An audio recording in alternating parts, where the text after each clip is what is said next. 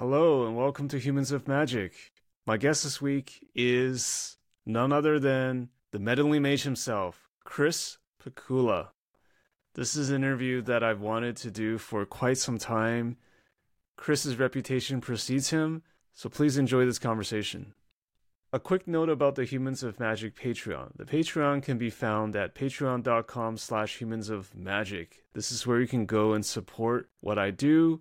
If you become a patron or a Patreon member, you will have access to some perks, such as a exclusive Discord community, early access to all the episodes, the ability to do Q&A with me, and a bunch of other fun stuff. I think most importantly, the Patreon is just a way for me to keep this project going on a part-time basis. It is a labor of love. It is something that I do in my spare time, not a full-time gig, and every little bit of support will be much appreciated, would allow me to continue putting out more high-quality content in the future.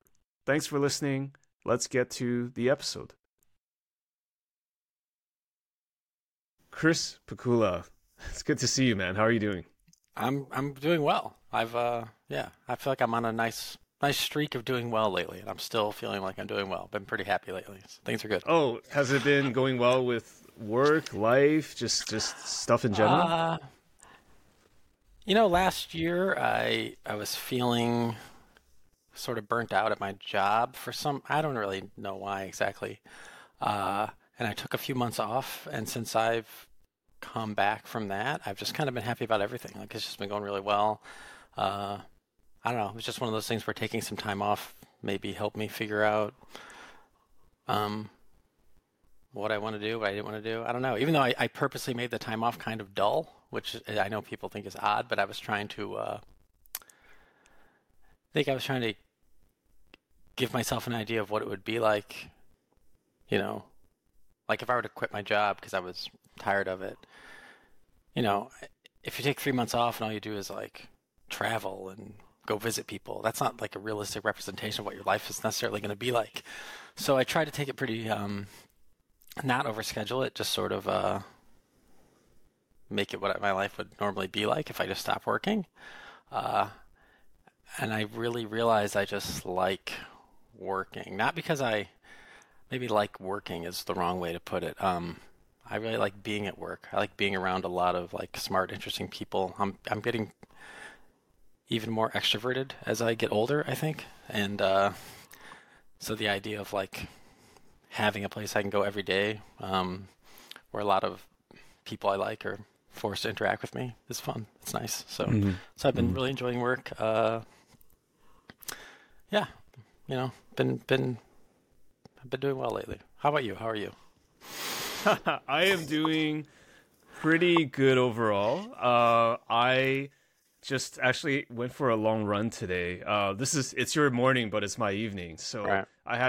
I'm based in Shanghai, and I was in Beijing for 2 days to visit my team. I have a corporate job, and I have some team members over there. Came back today. I ran there's a marathon that I'm doing in 2 weeks, and I'm trying to make up for like a really shitty marathon performance that I did in my first marathon, which is a month ago. And I'm just kind of that person where it's like, I feel I need to somehow make up for it. And so I went for a really long run today. I think it was like, about 20 miles. So, I've stretched, and I think this is the last long run I'm going to do. According to the literature, like you're supposed to just like, then take it easy for 2 weeks, because I only have 2 weeks, so this is going to be like, okay, I think I can do it, and that's it. But I'm doing good overall. I'm excited to talk to you. I'm also going through some stuff with my job where it's like sometimes I wonder, should I be there? But that's how it is sometimes. So For sure. Yeah, it's very difficult to just be confident you're doing the right thing most of the time. Unless you get really lucky. And then even if you get lucky and you're in the right thing, it's very easy to have a time period where you just aren't sure. That's advice. So that's one thing I always tell people. It's like, it's just so dangerous to make big decisions when you're in a bad headspace. But when you are, for example, at your job, and if it's a job that takes up a lot of time or is stressful, if your decision is, do I stay at this job? It's very hard to get, like, how are you going to get out of the headspace to make the right decision? And I was lucky enough where I was able to just take a few months off. And, right before I did that, if you had told me that, they were going to fire me, I'd have been like, I don't care. I was thinking about quitting anyway. Mm-hmm. And 6 months later, I was like, oh my God, that would have been a disaster. And it's just crazy that my decision making was just so warped by my state of mind. Like none of the facts had really changed. So yeah, it's tough. It's tough to know. It's always tough to know what you should be doing when you're in the middle of it, and you can't even like really trust yourself. It's tough. It's hard to get advice because at any given time, how many people really understand your life well enough to give you that level of advice? Right. Yeah. And also the way we represent ourselves and what we're going through to other people is just always skewed, right? So it's like, even if I feel like I'm truthfully telling someone, like a good friend, like what I'm going through, I haven't seen something maybe that they could see, or I haven't represented it in a way that would allow them to help me make a decision. So it's tricky. Yeah. I think as I get older, I think I've got better at that. Maybe I'm just more willing to tell people stuff that reflects poorly on me because I just don't worry about it anymore. Mm-hmm. And maybe I'm better able to see other people's side of things. So when I'm telling someone about a third person, how I represent that person is more realistic now, maybe. Yeah. So what was it during your sabbatical that gave you the clarity? So I've had a couple periods of time during my career where I wasn't working. One of them was quite short. I guess it was when I was 35 or so. It's about 13 years ago. And that was maybe 6 weeks. But I already knew what my next job was going to be.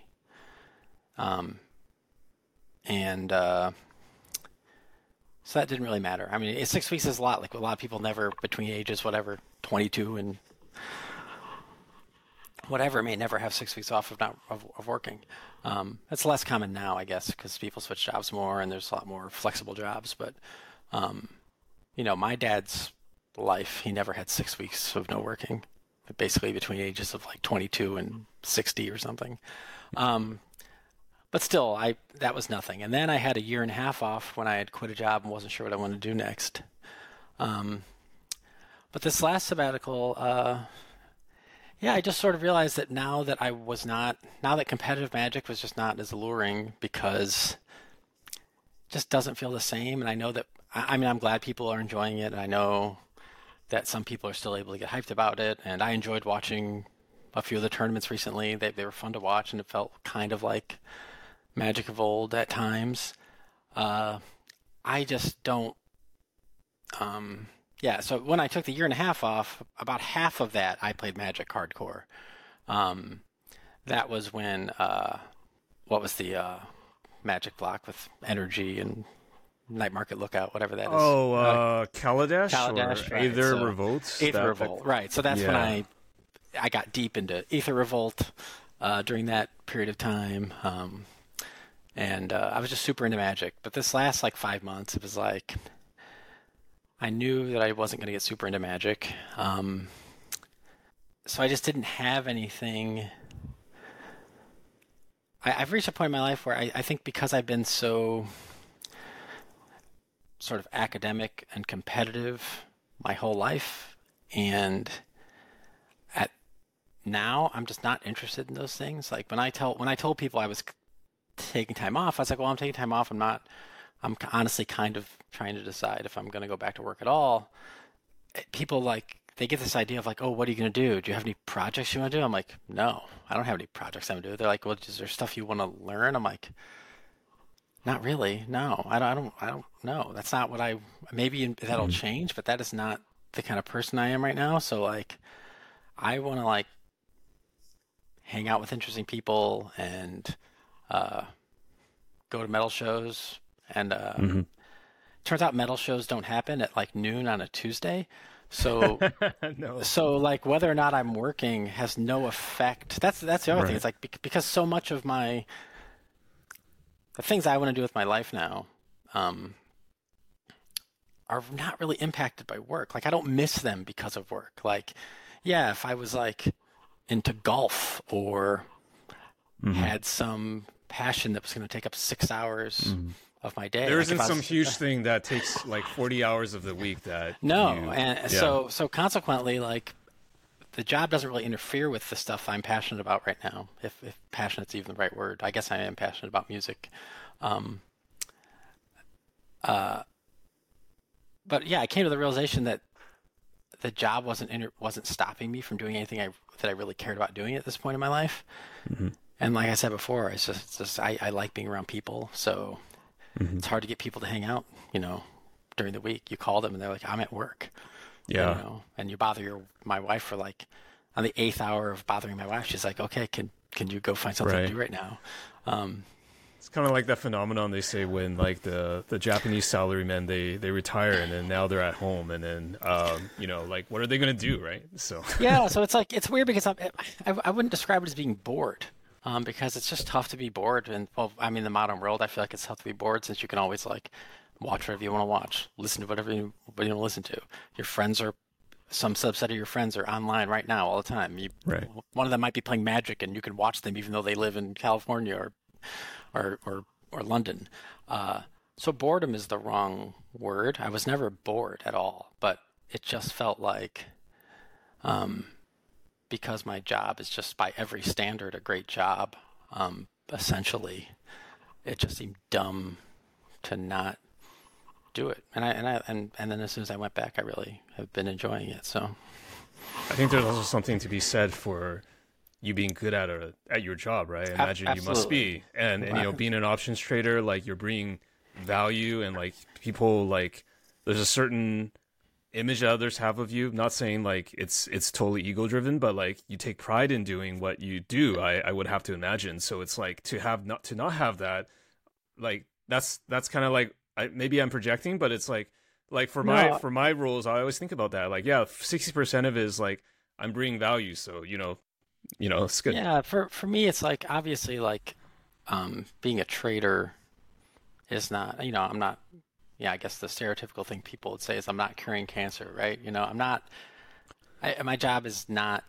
It's not fulfilling in that sense, like some jobs are, but But it's intellectually fulfilling, or other ways, my job right? is right. My job is like very similar to, you and your friends trying to like get better at Magic together, or you and your friends like being, I have friends who gamble on sports for a living, and my job is somewhat similar to that. There's actually a lot of Magic players, obviously, in the sports gambling industry.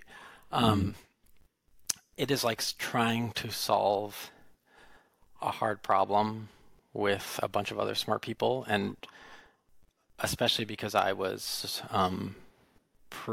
deeply involved with who we hired for the team I work with now. That they're generally people I really like, and I really like mentoring people, and it's. Although it is very much, like I said, it's a purely capitalist job and not fulfilling in every possible way. Like it is, I do think it's like a great career for a lot of people, and helping young people get going in that career has been really fun for me. It is a very fulfilling job, and it is fun being good at it. And I think a lot of people don't get it because a lot of people's jobs just kind of aren't great. And I'm very lucky that I have a job that I'm able to like enjoy and get paid well, and it's been cool. So and I've had periods of time where I got burnt out in the past, but I'm just not there right now. Right now, I'm just super into it and enjoying it. So it's basically like I guess I learned that I would be fine not working, but there's no reason not to, and I'm clearly happier doing it right now. Have you been in the same? It does kill my Magic career though, like, because I guess I should just mention this briefly. Like, when I switched to this job, I guess six-ish years ago, my family and we lived in Pennsylvania. This job's in New York, so we came to the agreement that I would just kind of live in both places at the start, I would live in New York during the week, come back to Pennsylvania on weekends because we weren't sure the job was going to work out, and uprooting I have I'm married, and we have one child, my son, who's almost 18 now, so we're almost empty nesters, as they say. But we didn't want to uproot him, figure out where we were going to move in New York, and then get here and be like, oh, this job sucks, I don't even want it. But it turns out we just decided to just keep doing this. So I've been living apart for most of the last 6 years. I only see my family 2 or 3 days a week, and those days are Friday, Saturday, Sunday. I mean, that's when Magic tournaments are, right? So I can't. So this has sort of killed my ability to play competitive Magic, which has been fine. I haven't really, I don't really regret that at all. But that is part of the reason why I haven't even tried to really even dabble in the new competitive Magic scene. Is that like I'm just not gonna. Yeah, I only see them 2 days a week. Like to burn one of those days for a Magic tournament seems a little rough. Mm-hmm. Have you guys talked about just relocating everybody to where you are, or? Well, in a year, my son is going less than a year off to college, now. Right? Yeah, in a year he'll be off to college. So then my wife Carrie is just going to move to New York, and we are going to mostly live in New York full time. So. Oh, okay. So. Yeah. Well, that's very considerate of you. I guess as your son was a teenager, it made sense not to just displace schools and his friends and all that stuff, right? Yeah, he would have hated it. And and to be honest, like at the beginning, I've been married since 2001, and I've basically been, dating my wife since 1996 or 1997, 1996. So, honestly, at first, only seeing each other two days a week was like kind of exciting. Be like, whoa, this is like I get home on Friday and I was like, wow, I haven't seen you in so long. This is great. So even for our relationship, the separation has not really felt like a negative at all. There have been 2 long periods during these 6 years where I was at home. One was during COVID, when everyone was kind of working from home, so I had a long period at home then, and then of course I had the sabbatical.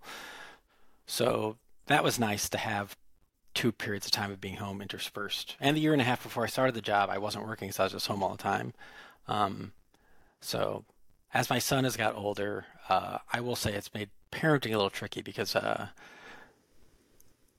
he was a very easy child to parent for most of his life, and he was very easy to hang out with, like spend time with. Like when he was 13 and 14, and I came home on the weekends, he would be excited to spend time with me, and it was easy. Now that he's like 16, 17,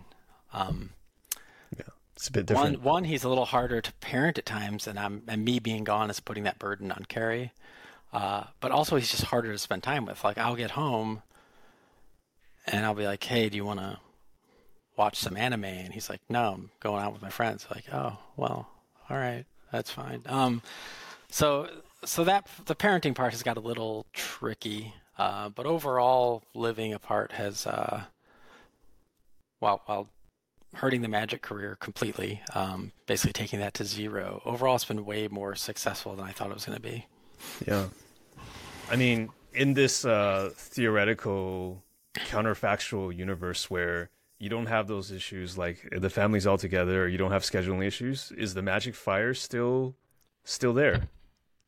I don't know. I honestly don't know. I guess you got to try it to know. Yeah, or just to know, maybe. I don't think it's definitely a no. I always feel like I think about Magic slightly differently than other people. I'm not very nostalgic, except about very specific things. So like I don't play old school, I don't play pre-modern, that stuff doesn't really interest me. I've had periods of time where I have done things in Magic that I feel like a lot of my older Magic friends would never do, like go to tournaments where you don't know anybody and just, I was going, like I would occasionally go to, when I first started going to Star City events. Yeah, I was going to say, I saw you playing like Canadian Thresh on Star City. So when I first started going to Star City events, I didn't really know anybody because none of my like kind of like old Magic Pro friends went, and it was a totally new crowd. But I just liked playing Magic. I used to go to. There was a period of time when I first moved to Pennsylvania where like there were a lot of like vintage tournaments on the East Coast that had a lot of proxies. And that was when I had taken a long break from competitive Magic. Like, so my son was born in 2006, and I think there's like, I want to say there's 2 calendar years where I played 0 sanctioned Magic tournaments. There's probably more now, but at that point, so I think I played 0 in 2006, and maybe 0. What was the other year? It doesn't matter. But anyway, I wasn't. Yeah. I actually completely stopped. Very small gaps, actually. Yeah, like over 2 decades, basically. Yeah, there weren't a lot, but there was one period of time where I like completely stopped playing competitive Magic. But then I just started going to these like vintage tournaments, where once again I didn't really know anybody, but I would just like meet new people. I made some great friends through those tournaments, and occasionally random people would show up. I think I beat Gerard Fabiano in the finals for a Black Lotus in one of them. Or maybe that's the semifinals. I don't remember. But so people would occasionally show up. But I guess the point is like, I have at times had the fire to just play random stuff, even though the stakes were low and it wasn't like, a lot of people get back into it now. Maybe they go because they're like, well, I'll hang out with my friends all weekend, worst case scenario. But I was like going to stuff where like my friends aren't even there, just purely because I do still just sometimes get that fire. I tell people sometimes the thing that gets me, that gets me the most like Magic FOMO is every now and then someone will win both Magic Online challenges in a single weekend. Like they'll win like the Legacy Challenge on Saturday and the Legacy Challenge on Sunday, and I will be so envious of how they must feel. I am like, that must be the greatest feeling in the world. Like, I want to feel that so badly. And I've actually played very few Magic Online tournaments over the years. I don't know why. Like, I know there's, Tommy Ashton has won like 100 Magic Online qualifiers. Or some that's not 100, I'm sure. But yeah, I was going to ask you if you played Magic Online because it's pretty convenient. So I would play a ton of Magic Online, but for whatever reason, I've actually played very few real tournaments on Magic Online. Like, I think I've probably played fewer than 20 challenges. I've probably played fewer than 20. That's probably because of scheduling, right? Because it's hard to put all that. It's a huge amount of time commitment on a weekend, basically. Right. So, so for some reason, I never played that many big tournaments. So it doesn't even make sense. Like, it's not like I tried to ever win 2 challenges in a weekend. I've never played 2 challenges in a weekend. But man, it gets me so excited. Like I was like, man, that has to feel amazing. So I do definitely have a part of me that still loves the idea of the Magic grinder lifestyle, but I just don't. It's just not possible to fit into my life. To commit to that is hard. Yeah. So, and then of course, like I also find the new Magic Pro circuit very confusing. I never really know what tournaments are what. So like when you ask me would I get back into it, I'm like, I guess if someone would explain it to me, or maybe if I thought there was a realistic chance I'd play, I'd learn it. But I'm always so confused by what tournaments qualify you for what. And I just assumed that folks like you would just have a perfect idea because like I imagine like back in the day it was probably even more convoluted or something. No, it was way simpler back in the day. Really, it was right. Yeah, it was definitely much easier back in the day. There were PTQs and there were Grand Prix, and that was kind of it.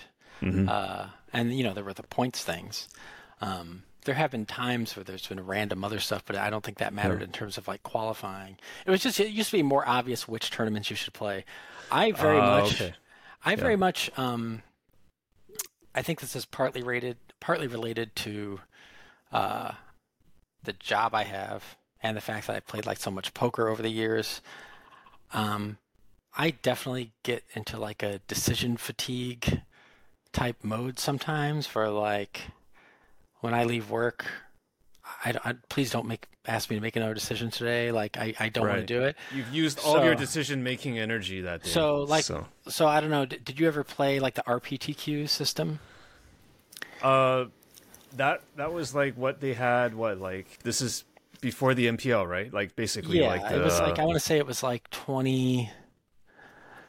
I 2015. no, maybe? I basically just play GPs because I enjoy certain formats Right. like Legacy, but it was just GPs for me. So Grand Prix, Yeah. I love Grand Prix. Just so fun. Really love Grand Prix. So when they got rid of the PTQ system and they instituted like where you would like have to win a PPTQ and then that would qualify you for the RPTQ. Those RPTQs killed me because you could go to the one near you, but when you lived on the East Coast, you knew that there were going to be a bunch of good players there, and they were literally going to be larger.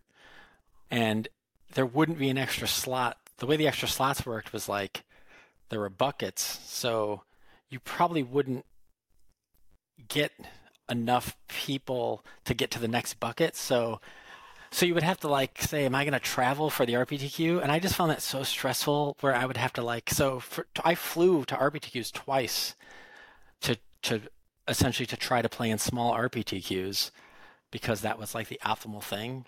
But I just did not enjoy, I want everyone to know where they're supposed to go and play. I really didn't enjoy the choice of like, where am I going to fly? I don't find those little sub games interesting. I went to some Grand Prix that had PTQs on day 2, and I forget the exact situations, but there were situations where it was like, wasn't clear if you were better off continuing in the Grand Prix or playing in the PTQ. And I'm like, I don't want to decide this. Like, I don't want to make this choice. Like, it's just, I found stuff like that. To be honest, I don't even like choosing what deck I play. I know that that's very like, Yeah. That's a real, some people don't get that at all. Like I would much rather have someone tell me what deck to play. I don't find that part of Magic that interesting anymore. If I had time to like build decks and tweak, maybe I would, but yeah, I just don't like choices for some reason when it comes to this stuff. I just want to like get right to it. So some of that stuff that I think wouldn't bother other people did make it slightly less enjoyable for me because I'm a weirdo, I guess. But I Do you still have think. any? Oh, go ahead. Go ahead. Go ahead. No, I still think there's a chance I could get into competitive Magic again if if the conditions were all right. Like, and I have considered going to some of the recent events, even though I don't really know how they work or what I would play there. But I just haven't seen people in a while. It's been a while now since I went to an event and saw a lot of people. I didn't even go to the Pro Tour in Philadelphia, even though I live in Philadelphia. Or whatever it's called. But that was partly bad luck because I had accidentally planned some things that weekend that I couldn't cancel. But still, I could have gone. Yeah. So even though I've made many choices and shown a real lack of attempt to educate myself about it the past few years, I still think I could, in theory, fall back into it, at least temporarily. What do you think is your...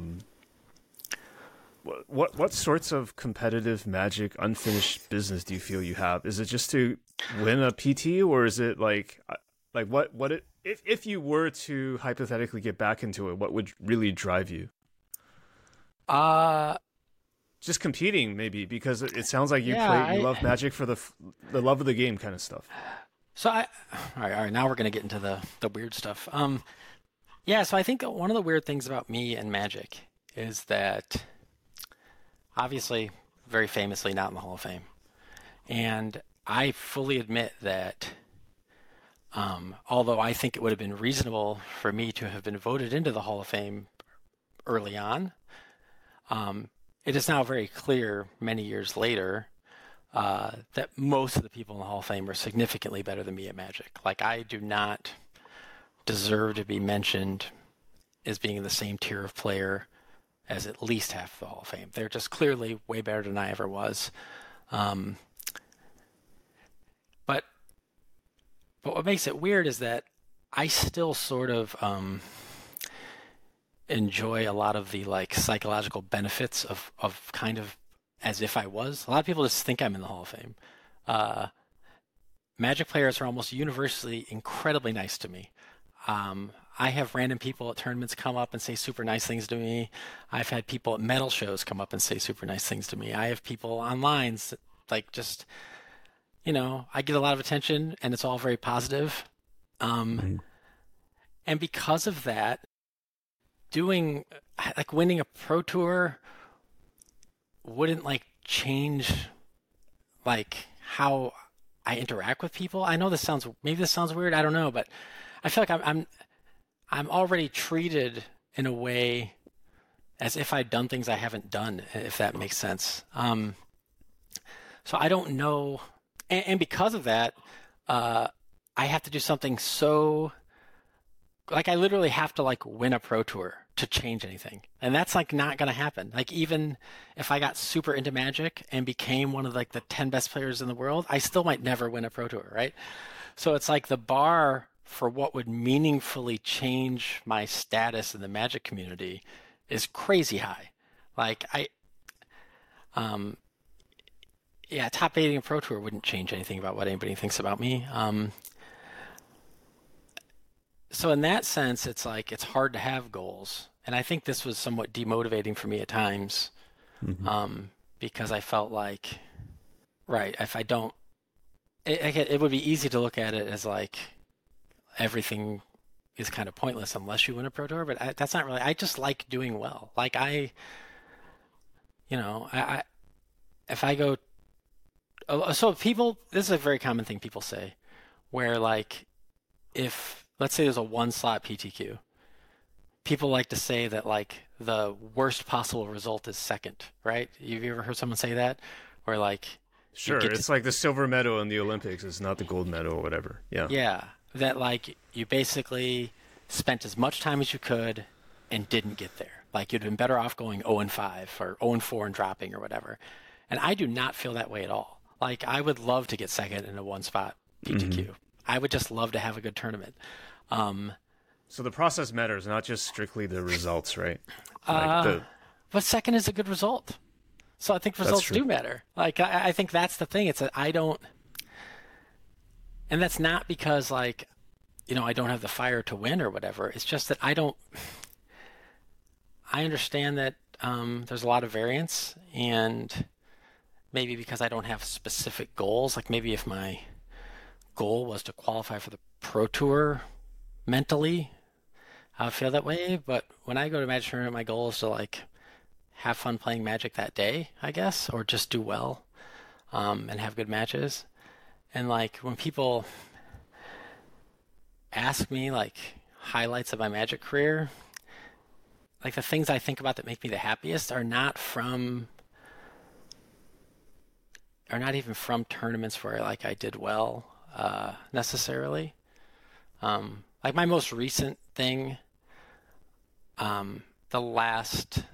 like if people ask me what recent Magic thing you feel really good about or got you excited, in one of the last like arena style like esports style pro tours they gave me an invite to. I guess it was standard with fires, whatever the 4-mana enchantment is, where you can cast stuff for free. What's that card called? Fires of Invention? Is that what it's called? Fires of Invention, yes. Yeah, so I went to that esports pro tour thing in California, and I beat Alexander Hayne in that tournament. And that is really what I think about all the time, because I just think he is amazing. He is the coolest guy, and he's so good at Magic.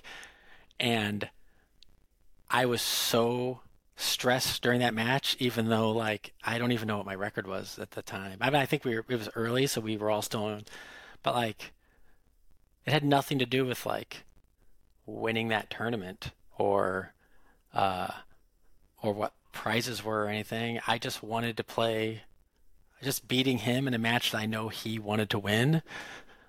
So yeah, I just like playing. I do still just like playing Magic, and maybe that's why maybe that's why I don't get back involved in tournament Magic, because I'm able to like make myself get so involved in random Magic. It's like the only Magic I've been playing the past like 3 years, really is during COVID. We started a Discord server that's all Magic players that listen to metal. But we refer to ourselves as Dirt Wizards. And we started doing all these weird format drafts, mostly roto drafts. And I get so competitive during these matches that it's ridiculous. When I play against Brian Brown Doohan, who's much better than me at Magic, I get so stressed, you would think I was in a Pro Tour. Like, I just get really stressed out. Like, I really want to win these matches so badly. So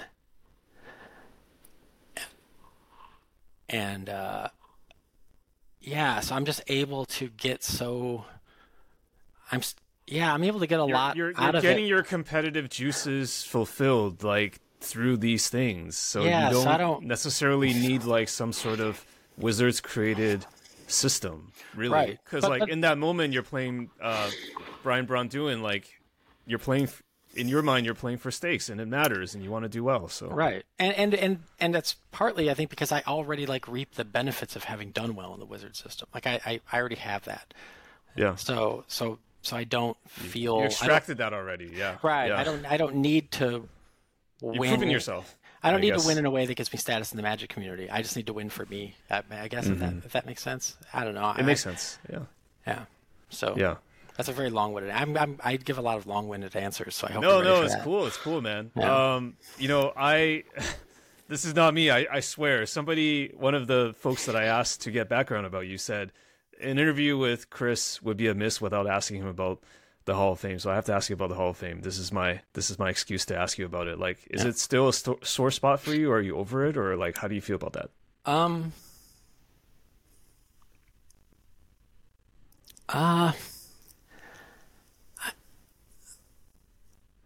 I think I'm over it because in many ways the damage has been done. Like, well, first of all, it's not even clear that the Magic Hall of Fame even is a thing anymore. Like they aren't putting new people in. It's kind of weird now. Yeah, so obviously that has soured it. But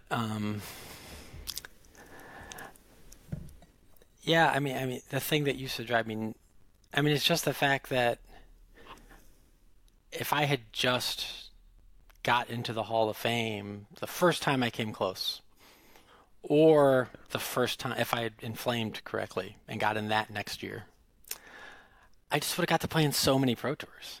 Like, I missed the whole era, really, of like people getting a testing house and hanging out for a week before the tournament, and it's a lot. I could have played in like 60 more Pro Tours or something crazy, or 40. I don't know. Really, a lot of time. So that just would have been a lot of tournaments, hanging out with my friends at a time in my life where I would have really enjoyed that. And I can't get, if they put me in the Hall of Fame tomorrow, I don't get that back, right? So right, that's true. It's past, yeah. So in that sense, it doesn't matter. And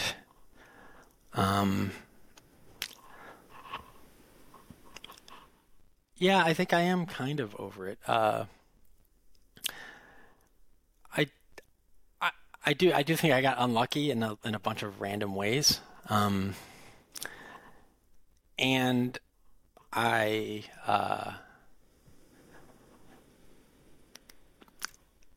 definitely had some like burnout associated with it. I think I did worse at Magic because of it. There was a 2-year period where I was not in a great mental state about it, I would say. Like, especially the year where I was like, I don't know how closely you followed this, but there was, essentially they changed the Pro Tour system over time, the Pro Point system. So if you had the same results in the Pro Tour in the late 2000s versus your results in the Pro Tour in the like late 90s, early 2000s, you would just have more Pro Points in the late 2000s just because they slightly changed how the system worked. So because I played mostly under the old system, they were going to up the threshold to be eligible for the ballot. So I was going to become ineligible to be on the Hall of Fame ballot, because even though if my results were from 2007, I would still be on it. So there was a year where I had to start playing again to stay on the ballot. That year was not good for me mentally, because I was basically forcing myself to go to tournaments that I wasn't excited about.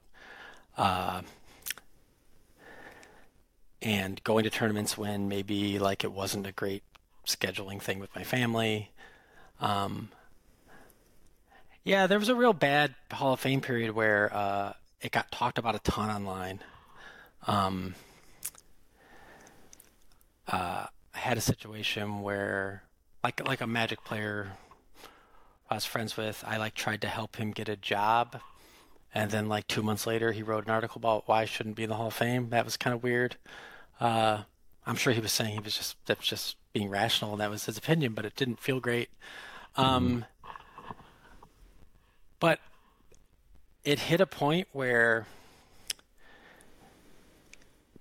I feel like if I hadn't tried to get back on the ballot, people would have been like disappointed in me, and that put a lot of weird pressure. I put a lot of weird pressure on myself, where Magic started to feel more like a responsibility than something I felt like Yeah. doing because, yeah, I don't know. I got in a weird head state there for a while. I'm not in Yeah, that anymore. that's a weird out of body experience kind of Right. thing. And Yeah. and and in, so over there was like a 2 or 3 year period where I could point to a handful of tournaments where I just sort of like reached a breaking point and kind of like, just should have had a good tournament and didn't because my mental state around all that stuff just got bad. Uh, yeah, it was just too much. It was just too much Hall of Fame discourse, too much people. Yeah, I mean, when you have like 50 people come up to you at a tournament and be like, "Oh, I hope you get back on the ballot. You should be in there. It's a travesty." Yeah. You don't want to tell them, "Oh, I'm not even trying to get back on the ballot." Like it just feels, and Yeah. yeah, or maybe I was just like, People campaigning for you, writing articles about you. I know you said there's some people who wrote against you, but I've read lots that were for you. It's just like yeah. election season. Oh, So, there's like a big Reddit thread from a long time ago about me not being in the Hall of Fame, and people still send it to me. I had a coworker like 3 months ago out of nowhere be like, "Hey man, I read this old Reddit thread about you," and I was just like, "Yeah, like I have had you seen this thing? I had a different coworker be like, I've never seen so many positive things said about anyone ever. Like it's just like, and I'm like, yeah, so yeah, I was How like, do you respond to that? and yeah, it's all very nice, but it did like, I did reach a point where it felt like I was trying to get back on the ballot for like other people, even though I Yeah. did want to be in the Hall of Fame. I did obviously. Yeah, yeah. Uh, um, and then like yeah, and the way like I basically missed by one vote one time, and then I kind of missed by one vote another time, and then there Hmm. was the year where I would have got in if they'd used the previous year's rules, but they changed the rules, so I missed. Like it was just there's been a lot of like also Hmm. random stuff, so it was like it was stressful. Uh, Yeah. a lot of it maybe happened during a period of my life where I wasn't um, as happy all the time too, so maybe that or maybe it was making me unhappy. I don't know. I feel like I would handle it better now. Um, but I definitely did worse at Magic for a period of time for like I think was definitely had some psychological reasons Hmm. with it, and part of it was all just like this weird pressure I put on myself that Yeah. I don't think I would do now. I still sometimes feel um, like it is very uneven payoff. Like me doing poorly at a tournament feels worse than me doing kind of well at a tournament. Like I have to like if I do horrible at a tournament and everyone knows it, like I have like to offset that. I literally have to win the tournament. I can't like just have a good tournament. Still Hmm. feels that like that a little bit sometimes, which I think is Yeah. um, I mean that's a pretty common thing in gambling where losses feel worse than That's wins such feel a good. surreal experience, like to have that kind of sorry, I know this is like people have asked you this before, but like just to have this kind of magic celebrity, like I on it like that's just really that's tough, right? I mean, I mean it it's not. I mean it's well, I mean, as you said, it's mostly good compliments it's from people, but there's still this kind of like thing where people think of Chris Pikula and that's divorced from like who you are as an actual person, you know? uh well interestingly a lot of my Magic celebrity is more from me as a person than my results. So in that sense, Okay, fair. Yeah, So, yeah, yeah, so yeah. in that sense, Yeah. that's okay. Yeah. A lot of people, In terms of you your know, interests and right. Well, what people you used to like to love, do. I used to do like Pro Tour commentary, and people used to Yeah. love that. And then, a lot of people uh, love the fact that I was anti-cheating and helped with that. Like, so a lot of the treatment I get in the Magic community is actually about me as a person, not just because I won a bunch of tournaments, because I did not. I did not win a bunch of tournaments. Yeah, it's complicated. Okay, well, As in that case, many, it's mostly good. I, anytime that you get yourself kind of like mentally tied up in weird ways, it's going to be complicated, I guess, and maybe not make sense. Sound like it makes sense after the fact. But yeah, the Hall of Fame stuff definitely messed me up for a while. But it definitely just mostly messed me up within Magic. It wasn't like I was at home with my family and friends depressed about not being in the Hall of Fame. It wasn't Yeah. that. But it was like when I'm going to Magic tournaments messing me up for sure. But Yeah, that wasn't yeah, that yeah. long of a period of time, but it was happening. Right, Yeah. right. And yeah, I mean, as you said at the very beginning of this conversation, like you're in a much better space right now. So it's, that hopefully this is all kind of like stuff that you've processed and it's in the past. So yeah, yeah. I want to talk about the meddling mage card. Like, so that photo I showed you where I think it was your autograph on meddling mage, and I think it was done at the is it the plane shift pre-release, because that's when the card came out. So I guess for the video podcast I'll just put a photo up there, but it was actually a friend who traded somebody for that card. He wasn't at the pre-release, but he tells me it's his most valued possession now. All right. Why did you number the signatures? Like, were you trying to make it like a limited edition kind of thing? Yeah, or... so I went to the plane shift pre-release at Neutral Ground in New York, and at the time that was like kind of like the premier Magic store, It was Sure. like the kind of like the cool place to play Magic. And somebody opened a Medley Mage and asked me to sign it, and I just had the idea of like, oh, what if I just number all the ones that I actually signed at the pre-release? So yeah, I don't remember how many there are, but all the ones that were actually opened at the Neutral Ground pre-release that I signed are numbered and dated. So that's what those are. Those are actually from that day. Okay, and then every card, every mage you sign after that, it's just your signature. Yeah, I mean, I'm sure I've written something weird on a couple of them, but no, it's just mostly just my terrible signature. My signature's always been bad, and I think many people, when they started to get asked to sign cards, would work on making their signature better, but I just never did. So I apologize to all the people who have signed Chris Pikula cards. Wasn't something that you needed to work on. You felt It's not a great signature. It's pretty bad. It has changed slightly over the years. I probably should have just worked on a better one, but I didn't. But yeah, no, now I usually just sign them. Yeah. Mm-hmm. What's the most interesting situation in which you've been asked to sign a meddling mage? Well, I just got asked to sign a card while at a metal show for the first time.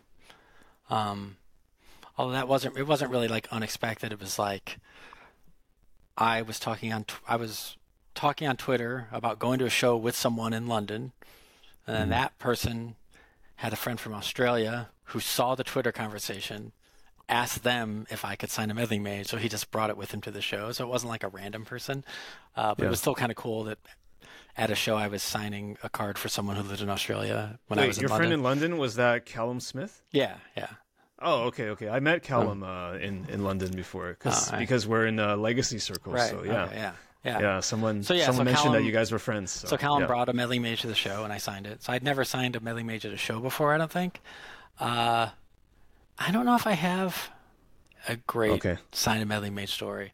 I mean, I've definitely had people ask me to sign them like after they had beat me in a tournament and something had happened where I was like kind of annoyed, where like either it was like, I don't remember the details now, but this has happened a handful of times where either like it was an important match or like one of those matches where you lose, but like your opponent like didn't really even know how their cards worked, and you had to keep correcting things, and like but you just lost, or maybe there's like a judge ruling you didn't agree with, or just something. I've definitely had the match end where you're like you didn't have a good time, you're not feeling good, and they bust out the melee mages, and you're just like, all right, I'll sign your melee mages. Like, could you give him? Could have found me after the next round, but that's fine. But no, I don't think I have. Maybe I'll think of one later. I can't think of a story now. No, I mean, Magic players are generally not great at reading the room from just speaking from personal experience. Oh, right. That is true. Yeah. Yeah. That's fair. Yeah. Okay. Yeah, I mean, let's just get right into it. I want to talk about the early days, and now I feel bad broaching this question because you just told me that you're not a very nostalgic kind of person, but I I have to ask about this because I really am interested. Like, can you tell me how Team Dead Guy was formed? Sure. So it's basically a group of us who played. So when I went to Cornell University in Ithaca, New York. And I was a freshman in 1993. When I went home for summer break in 1994, that's when I was introduced to Magic. Because a friend of mine I think he got shown it at a LARP or something. I was like, I didn't know you LARPed. But so we started playing Magic that summer. When I went back to Cornell, Cornell has they probably still have it. Every Friday night was a gaming club at Cornell. It was huge. When I went back, found the Magic players. And then, became friends with a handful of people. We started going to events in New York that were run by Brian David Marshall and Glenn Friedman, who would go on to make Neutral Ground. And we went there were all smaller tournaments around Ithaca. So we started going to events together. Events in Syracuse that were run by Chetty Hampson, who then founded TCG Player. But there's a 90s kind of like hardcore noise rock band called Dead Guy that we were really into. They actually played a show in our dorm at Cornell once because there's a pretty big like in the dorm. Okay. Yeah, so at Cornell had a pretty big like hardcore punk community, and some people who had like grown up like putting on shows in high school on Long Island, and so they just kept doing it. So like we had basically like I had friends who kind of like would try to promote shows like at Cornell or in Ithaca, so they got Dead Guy to come out. And there was a venue called the Lost Horizon in Syracuse that had a lot of shows. So sometimes bands would play in Ithaca and then go play there the next night. But anyway, we wore our Dead Guy T-shirts all the time, and the people at Neutral Ground just started calling us those Dead Guys because they didn't even know what Dead Guy was. They just saw the shirts, so they would. Yeah. So that's how we became Team Dead Guy. Which is really funny. Oh, that's interesting. Yeah. I thought it had something to do with that beverage. Like no, there was some... that was way later.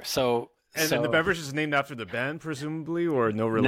No relation. So no relation. I'm so glad I asked you because this is going to set the record straight. Yeah, it's very confusing. Yeah. So we're Team Dead Guy, kind of named after a band, but not on.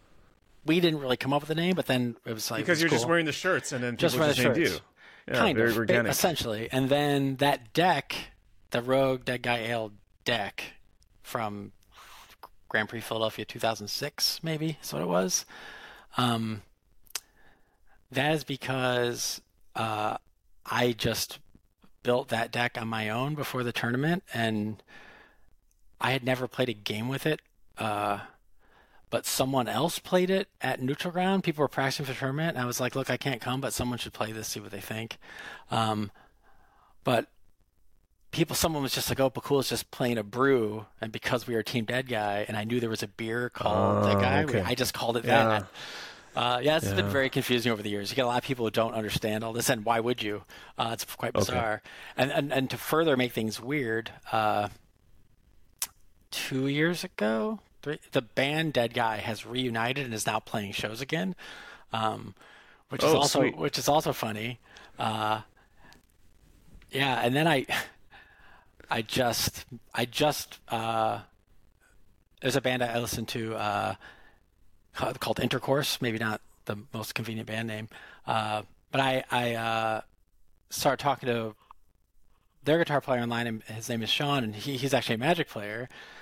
Went to see him, was talking to him at a show. He's like, man, you're not going to believe this. Like, I just watched this old Magic video, and and somebody's playing mono red, and they were wearing a Dead Guy shirt. And I was like, and I happened to be wearing a Dead Guy shirt at the time. I was like, yeah, that guy was the best man at my wedding. Like, Yeah. so Was that David Price? that was or? David Price, yeah. Okay. So, yeah, so there's a lot of weird Dead Guy confusion and connections, but So who was the original? What was the original Dead Guy crew? It was David Price and so who the else? only ones you'll probably know are me and David Price.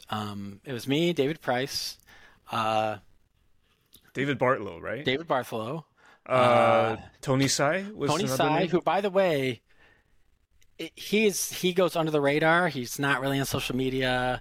He doesn't go to live events. He's been, when people show the 17 lands best arena players. Okay. People have been posting that. I've seen him. He's been showing up in those, so I know he is still. He is still playing Magic. He's still playing Okay. Magic, doing well. He is very secretly an extremely good limited player. And I don't even know if people know that's who it is, but yeah, somebody posted it recently, and I texted him. I was like, I see you on here. I see what you're doing.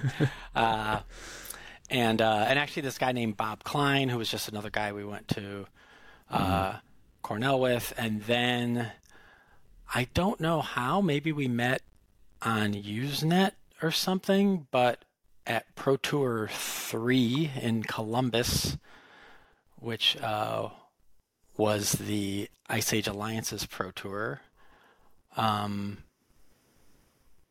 I believe that's where we met Worth, and then we really hit it off with Worth Wolpert, and then Worth Wolpert kind of joined our team as well.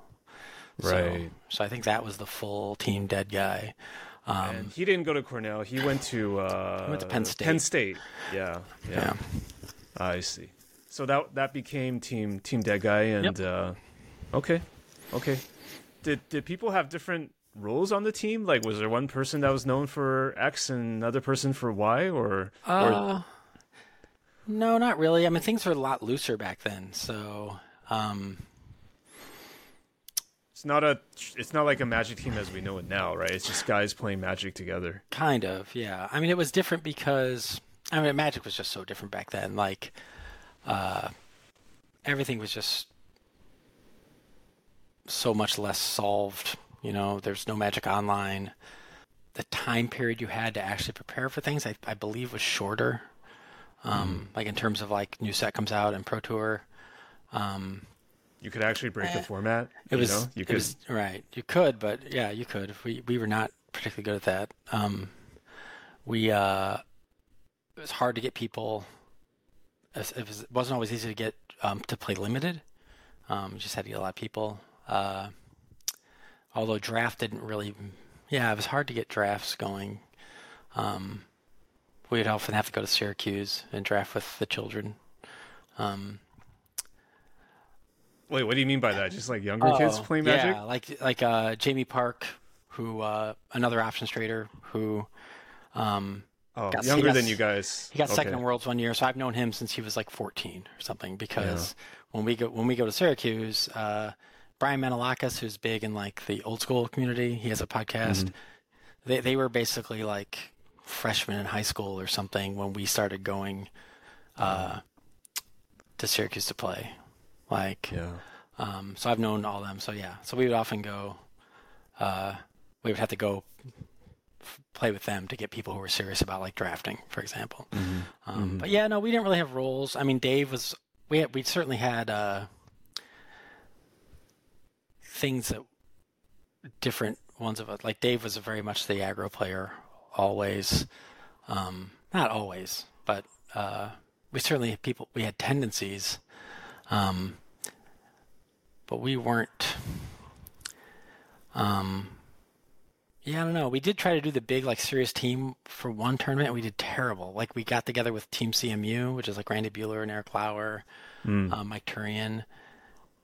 Yeah, and that was really a bust. And I don't remember why. Yeah, I don't know. No, Yeah. definitely didn't have particular roles. We just kind of played Magic.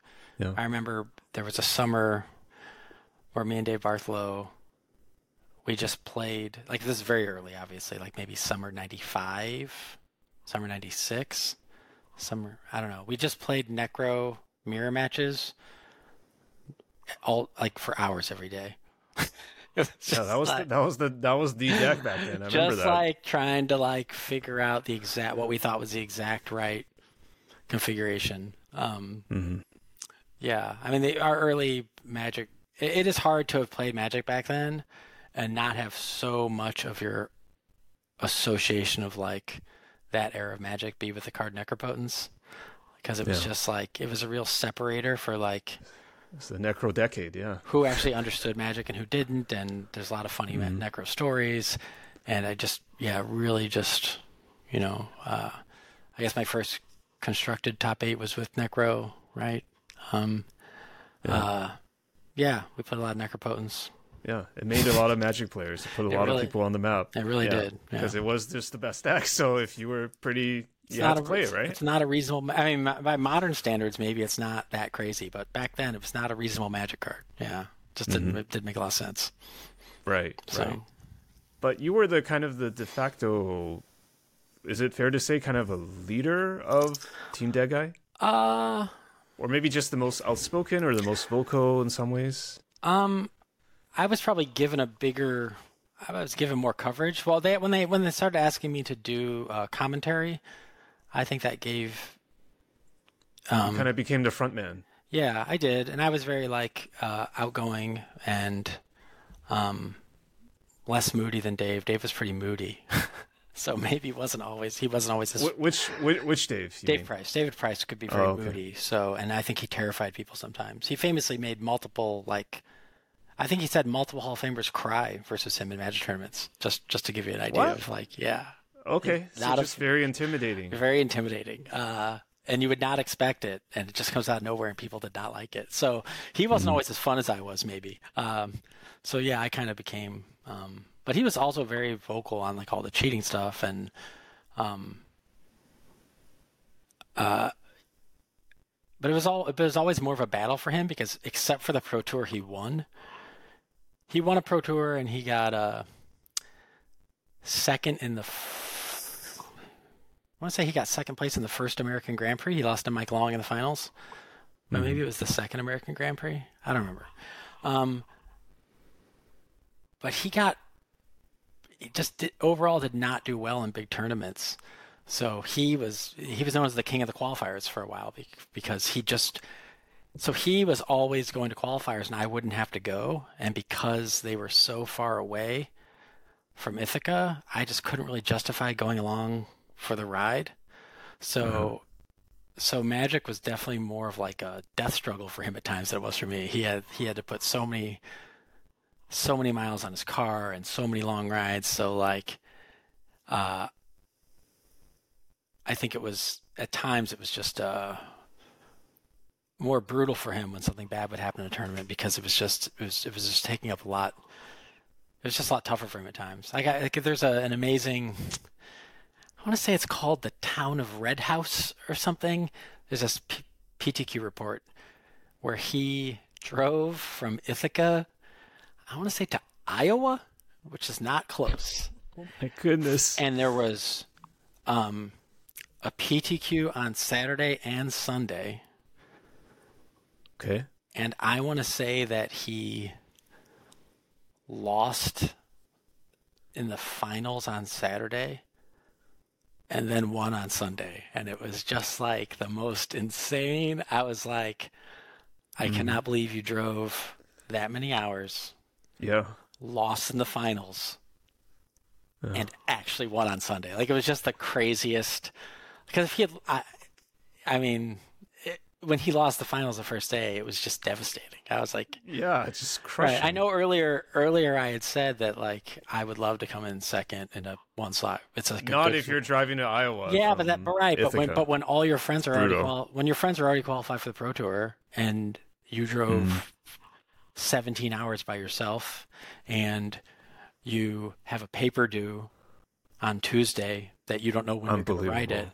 Unbelievable stress, yeah. Yeah. So it was tougher for him. So maybe that he was also just a naturally more introverted, moody person. But yeah, I guess I was like the front man. Yeah.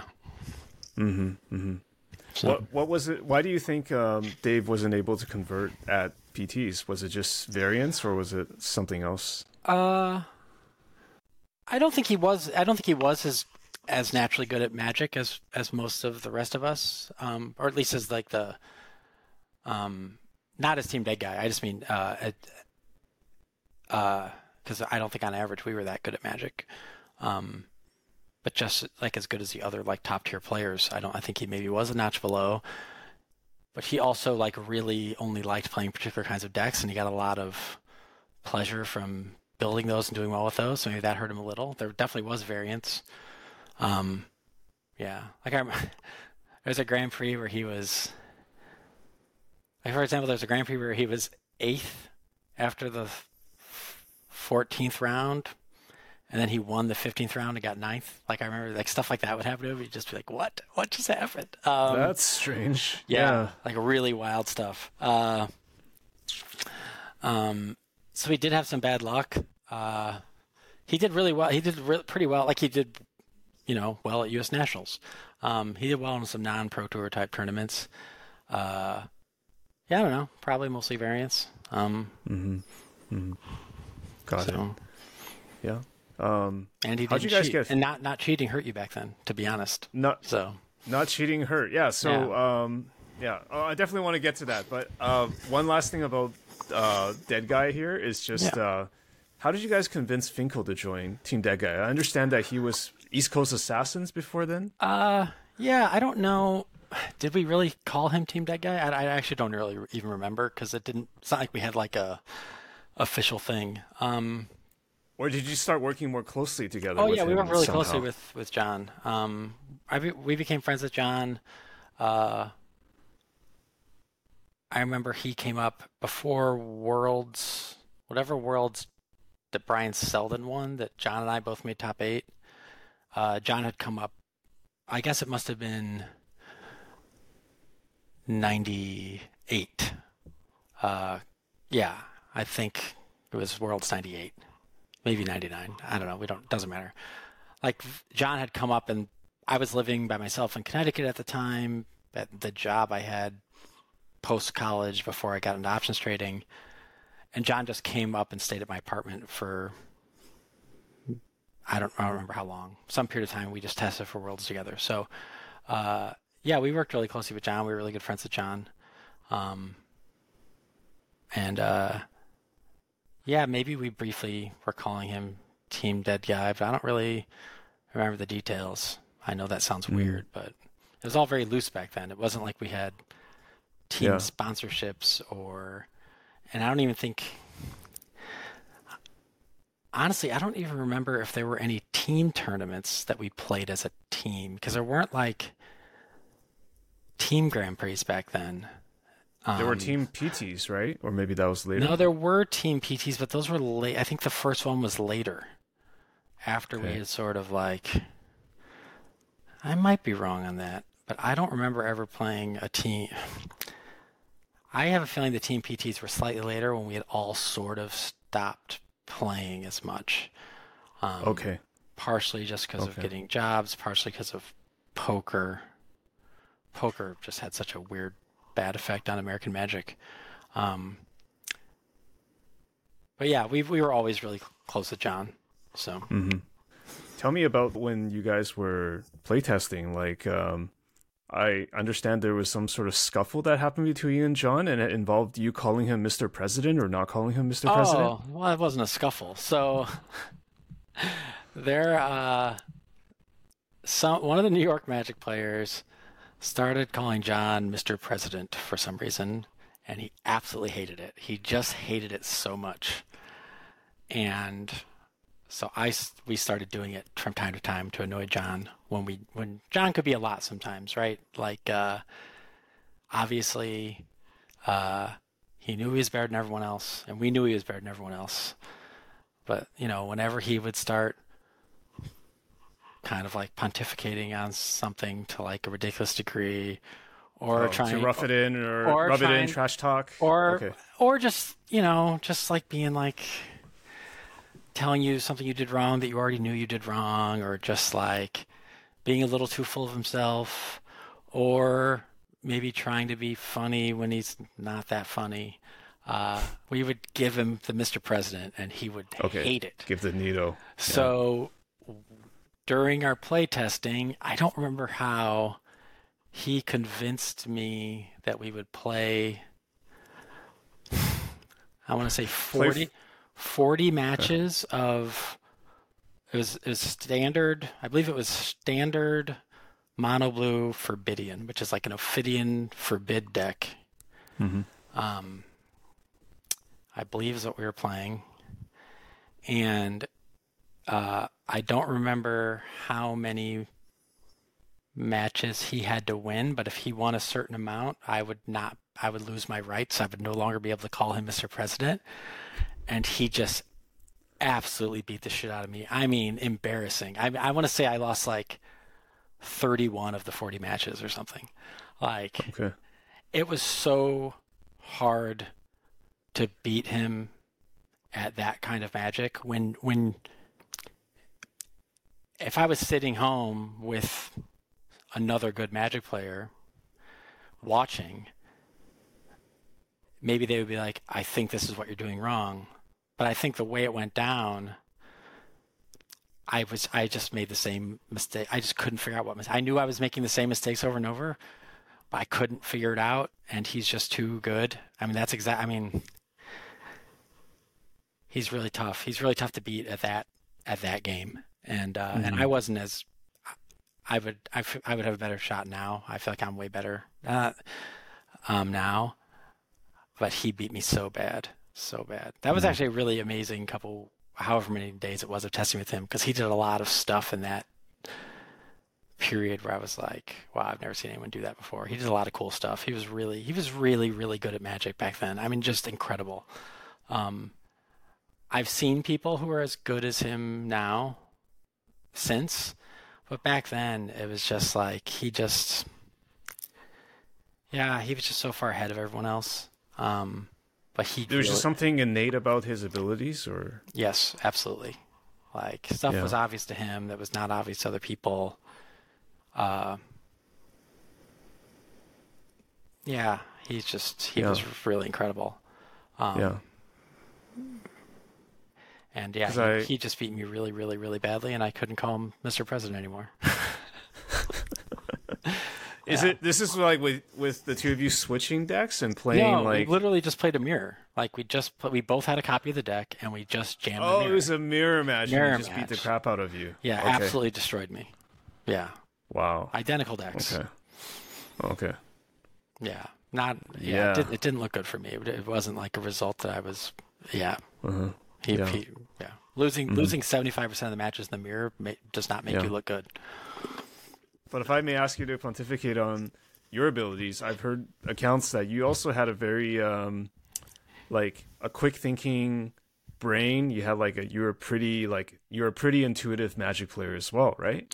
Like maybe not on the level of a John Finko, but like you knew what you were doing, right? Oh yeah, I'm good at Magic. I mean, I'm sorry if that sounds like a very weird question, but it's like just to get listeners may not know. It just depends on who you compare me to. Like, I'm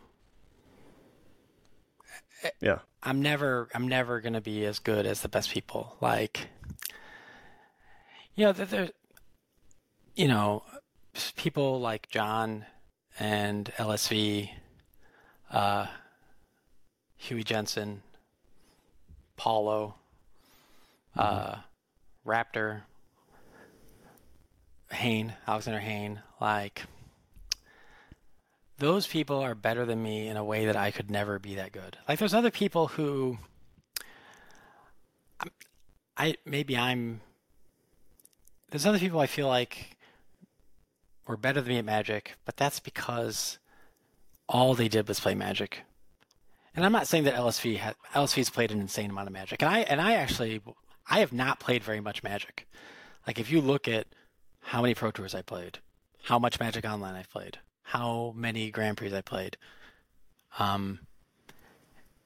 it's just not that much. It doesn't compare to an LSV or somebody else. Like there was a year where Paul Rietzel played the most Magic Online matches of anyone in the world by like a huge margin. And I can't compete with, and I don't think Paul Rietzel's like naturally as much better at Magic as someone like John is or someone like LSV is. But how could I ever? They're just playing 5-10 times as much Magic as I am. Someone like Brad Nelson, who I think is incredible at Magic, but he was also playing literally 10-20 times as much Magic as me. So, how good would I be if I had done that for an extended period of time? I don't know. Like, during that Ether Revolt era where I did just do nothing but play Magic for a few months, I was really good then. Like, I felt like I could beat anybody. I don't mean LSV good. I don't mean John good, but I wasn't that good. But I made top 8 at Grand Prix, and then we went 9-0 on day one at the Team Grand Prix the next weekend. Like I was playing Magic really well then, so it's difficult to say how good I would have been if I'd played a ton. But I'm never would have been. I could never be Alexander Hayne. I could never be John Finkel. I could never be LSV. Those people I think are just better than me in a way that no amount of I could obviously, if I was playing every day and they weren't playing at all, and we played in a Pro Tour, yeah, I might have an edge over them that day. But I'm not the same kind of player they are. Like if given equal amount of practice or whatever, those guys are always going to be meaningfully better than me. Like they just have something I don't have, and that's sort of like. That's kind of been where I find I end up, where like I'm pretty naturally good at games, but once people get serious, I'm never in it being the best, but that's fine. So, yeah. So let's talk about it. I want to talk about the cheating era, like everything that you got to set the story straight, because I didn't play competitive back then, but every single thing I read about competitive Magic in the 90s was like, it was rampant cheating. If you weren't cheating, you weren't trying hard enough. It was just like, it was normalized, and it was just like the wild, wild west out there. Like, is that a factual statement, or is it something else? So it's weird because in some ways, how would I know? Because I think that because we very early on, I mean, you can find very early like Usenet posts from me and David Price talking about cheating, encouraging people to, essentially rat out cheaters, let people know who the cheaters were. People knew that we would not stand for it and we were trying to get rid of it. So I literally think there were just groups of people who they all knew each other cheated, but they just wouldn't tell us, right? And there wasn't sophisticated judging.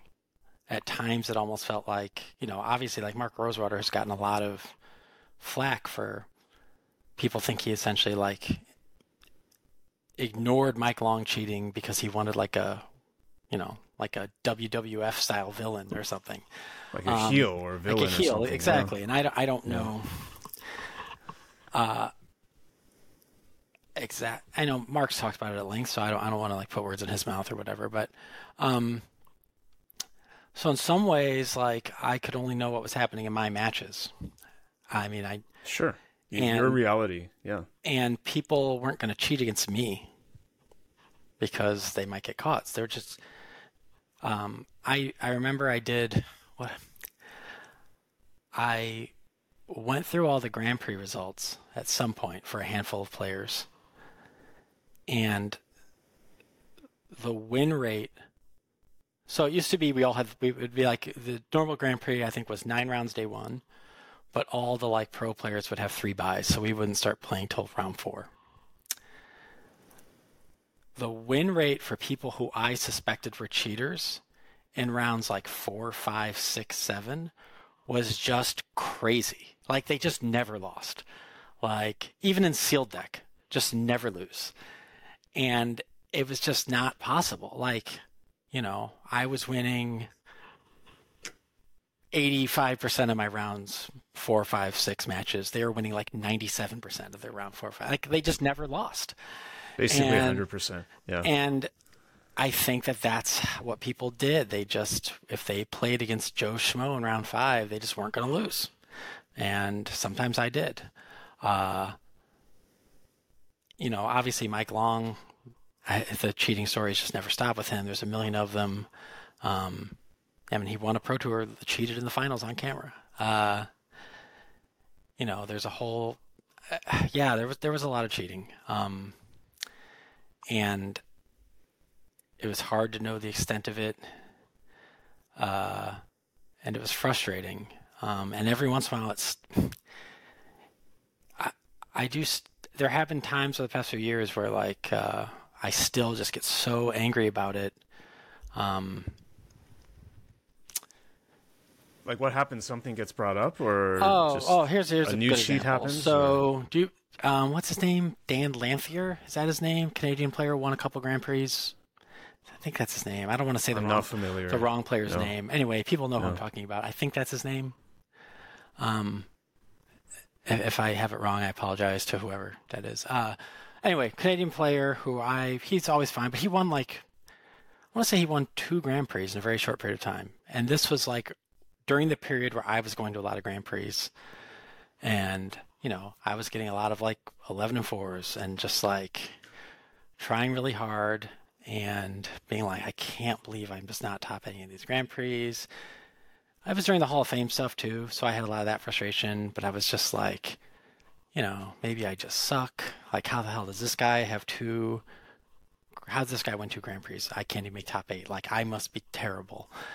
And then a few months later, and this was like a big thing on Twitter, he got caught on camera blatantly cheating in like a store tournament for like a box.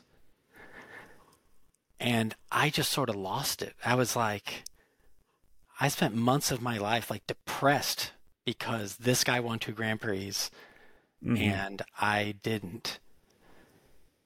And it turns out he's just a fucking cheater. Like, I was so mad. Like, it really made me just never want to play Magic again. And I know that it was like an overreaction, but it just hit me so hard. It just made it seem so pointless that, like, even now, like, you still get angry thinking about it. I'm getting on a plane, like, flying across the country, go 11 and 4, and, like, I'm upset because some other guy top 8 it again. And it just turns out he was cheating. The guy who in Europe, whose name I don't remember, who wrote the big apology, he won so many, he made top 8 at like many Grand Prix, and it just turns out he was just mana weaving the whole time. Like, okay, I guess. So it's just very frustrating to devote your life to something, not do as well as you want, benchmark yourself to people where you're like, I feel like I should be doing as well as this person, essentially become unhappy because of it, and then find out the whole thing was bullshit. It was not. So a couple of those have really angered me. Yeah. At the times where I was like, had spending a lot of time on Magic and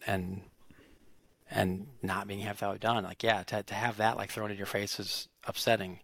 But yeah, back then it turns out just a lot of people were cheating. Like, if you look at the Grand Prix top 8s from back then, it's like a lot of people who now people think cheated. Even people who I consider friends now,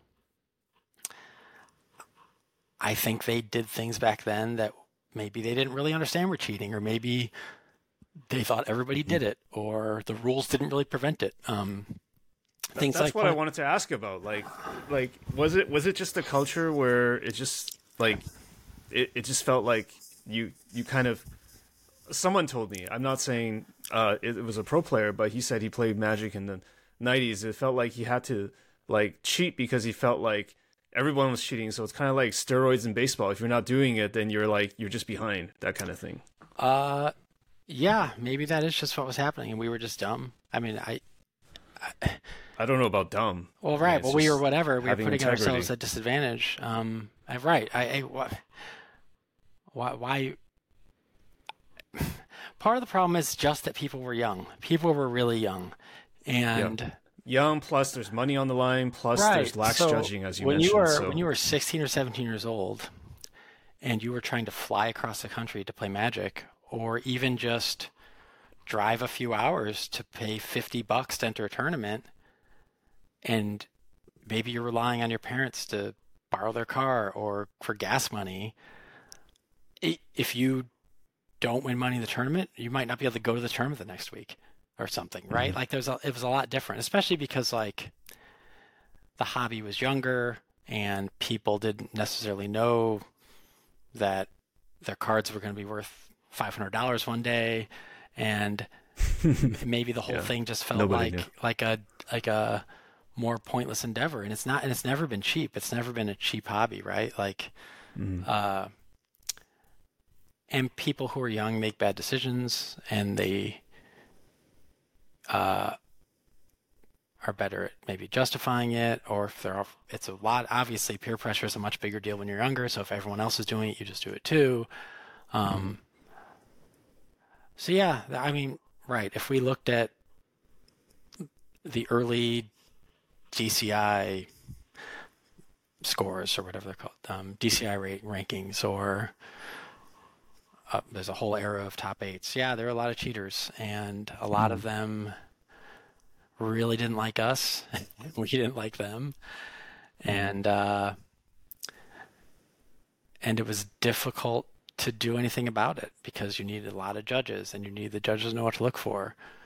Like, it took a long time to educate people on like the double nickel, which is what the pile shuffling thing is, where if you just separate lands and spells and then just deal into piles, that's not okay. Yeah, right. Mana weaving is not okay. Yeah, it's not like there's like different shades of cheating where that's okay. And they're like early stages of some early Magic rules actually made cheating easier, like no sleeves. They didn't think that like sleeves. Different sets. Yeah, that was pretty vicious. Yeah, the cheating was frustrating, and we just tried to stop it, but like we didn't have a real mechanism to stop it. And us being so vocally anti-cheater, like I said, it kind of cut us off from really knowing what was going on, because people just they didn't want. Yeah, I guess you couldn't like work the system from within because you were doing that. Everyone was so young back then that we were also on the older side, even though we were only like 21 or whatever. There was still a lot. That's back when like Pro Tour top eights were way more likely to have a teenager in them than they are now. Things were a little different. Sure. There were some older people, but not. Magic didn't start, so unless they started playing Magic when they were 30, they couldn't be Magic players in 1997. So we had some people we had very bad, contentious relationships with. There's random Pro Tour stories I have of the people trying to do shady things against me, and like I remember I played Ryan Fuller, very famous Canadian Magic cheater, just a really unpleasant, terrible person. He had a little kind of a group of people who hung out who I just thought were all basically just thieves because they were just obviously cheating. I played him at the Pro Tour that Dave won, the Tempest block. But in that set, the Wrath of God in Tempest is called the Winds of Wrath. It only destroys unenchanted creatures. So if your creature has an unholy strength on it, your creature doesn't nothing happens to it, right? So our deck had giant strength in it, which is +2/+2 for 2 red, because not only was it just kind of good in our deck, but it protected you from the Wrath of God. So I remember when I played him in the tournament, I had out a creature maybe with maybe even 2 giant strengths on it. I had a giant strength creature in play that was killing him, and he just cast Winds of Wrath, and I was like, all right. Cool, bro. Yeah. And I was like, did he think this is going to work? And if I had, it's just stuff yeah. So probably just try to make you bin it. Yeah. Right. Yeah. And if I had binned it, I'm sure. I mean, it's possible that he knew he was losing that game, so he was just doing it to mess with me because he knew I wasn't going to bin it. But that's the kind of thing but against, random Joe Schmo in round 4, they bin it. He just goes on with his life. Okay, your creature's dead. And that was very common. But the rules were also a lot less clear back then about what you were responsible for.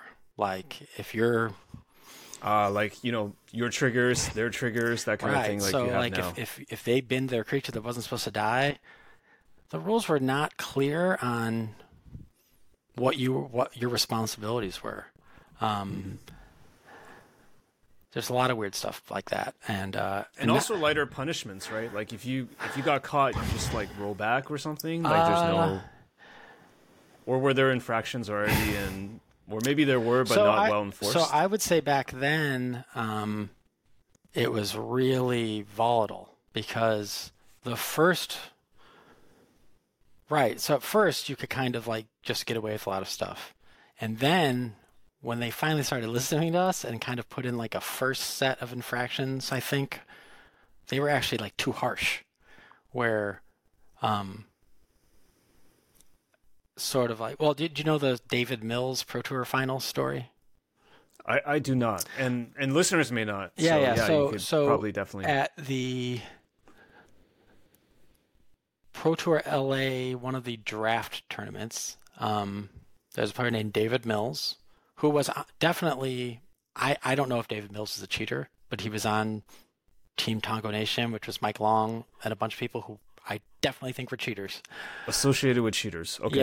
Yeah. But he essentially got DQ'd in a Pro Tour Finals for some reason for this tournament, they basically said you had to it was something really crazy. Like you had to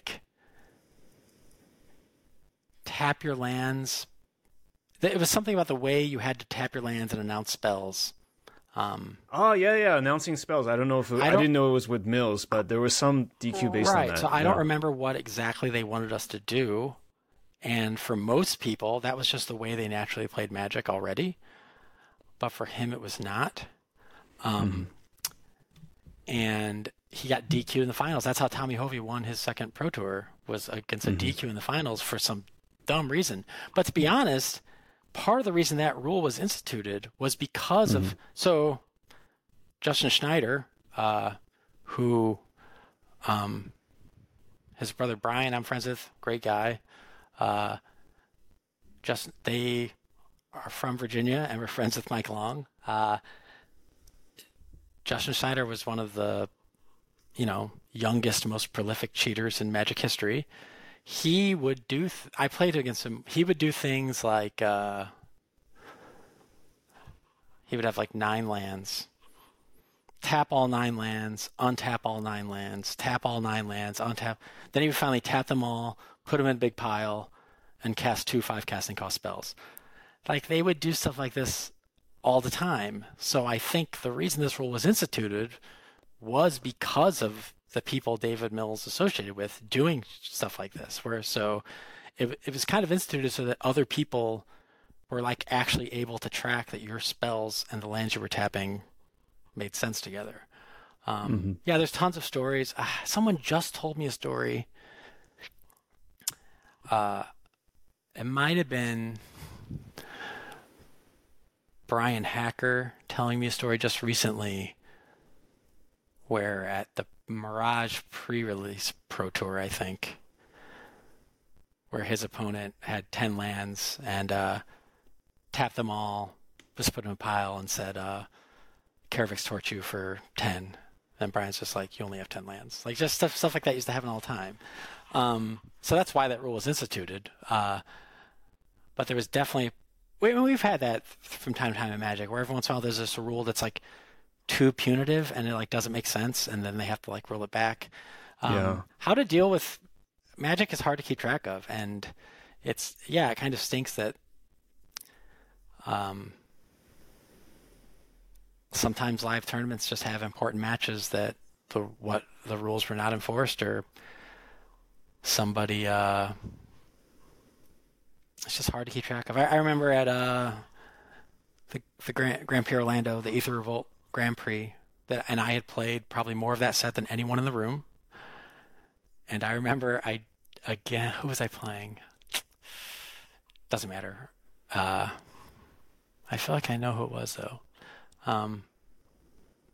I didn't attack with a frontline rebel. Has to attack each turn. No one in the world had cast more frontline rebels than me. Like literally, I was tweeting about frontline rebel constantly. No one on Earth had cast that card in Magic Online more than I had. And then when I got to a live tournament, I forgot I had to attack every turn. So it's just really hard to. Magic Online does it for you as well. Yeah, it's just really hard to remember to keep track of the game, and because of that. It's also really hard to know when someone did it on purpose and when they didn't, and cheating has just always been a problem. Getting the rules right where they punish cheaters, prevent cheating, but punish honest mistakes to like the right extent. The whole unintended consequences kind of deal. Yeah, it's very tough. I mean, the tracking people from tournament to tournament is a very good strategy, because then you can kind of like get a sense of like, is this person making too many accidental mistakes? Is this person pushing things?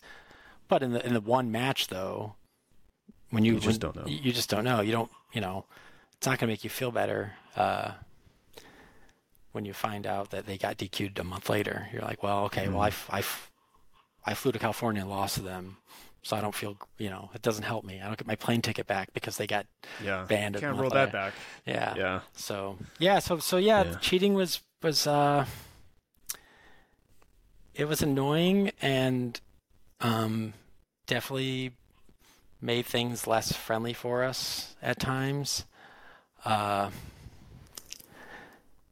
Magic Invitational, which is how we got Meddling Mage. That was supposed to be a fun tournament every year, but there would always be like one or two or three people who I just thought were cheaters in that tournament, and it made it really unpleasant. Like, you go to a tournament that's like supposed to be a good time, and it just really just took the fun out of it.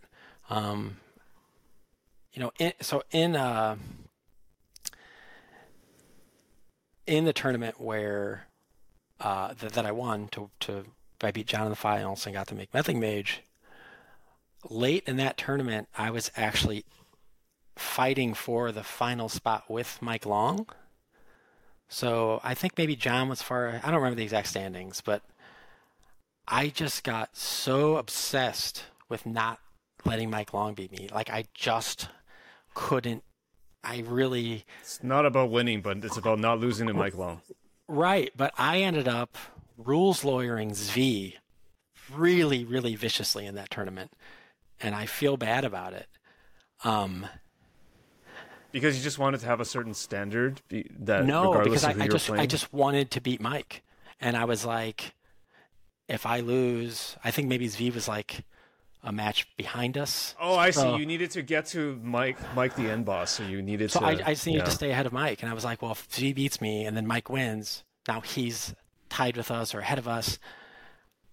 I just couldn't. I just went into like full blown like angry tournament mode because I was in contention with someone who I disliked so much.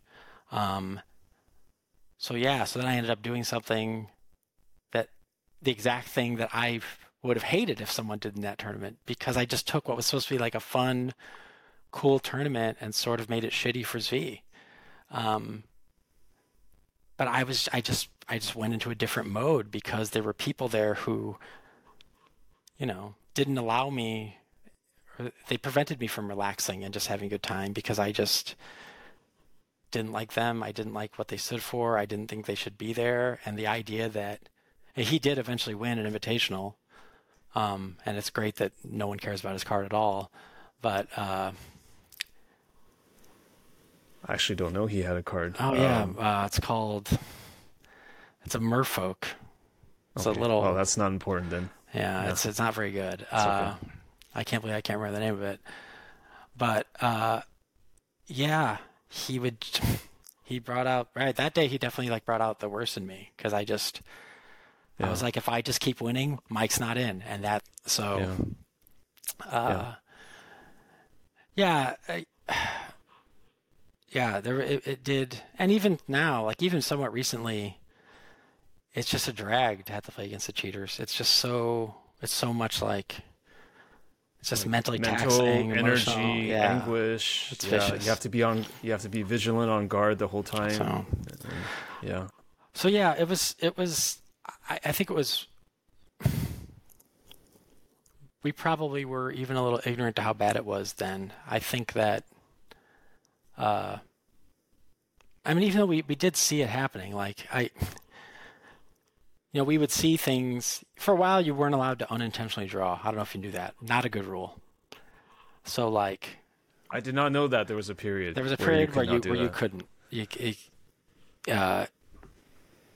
Okay.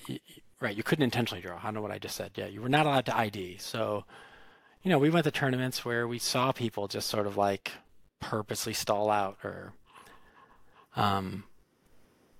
were, like...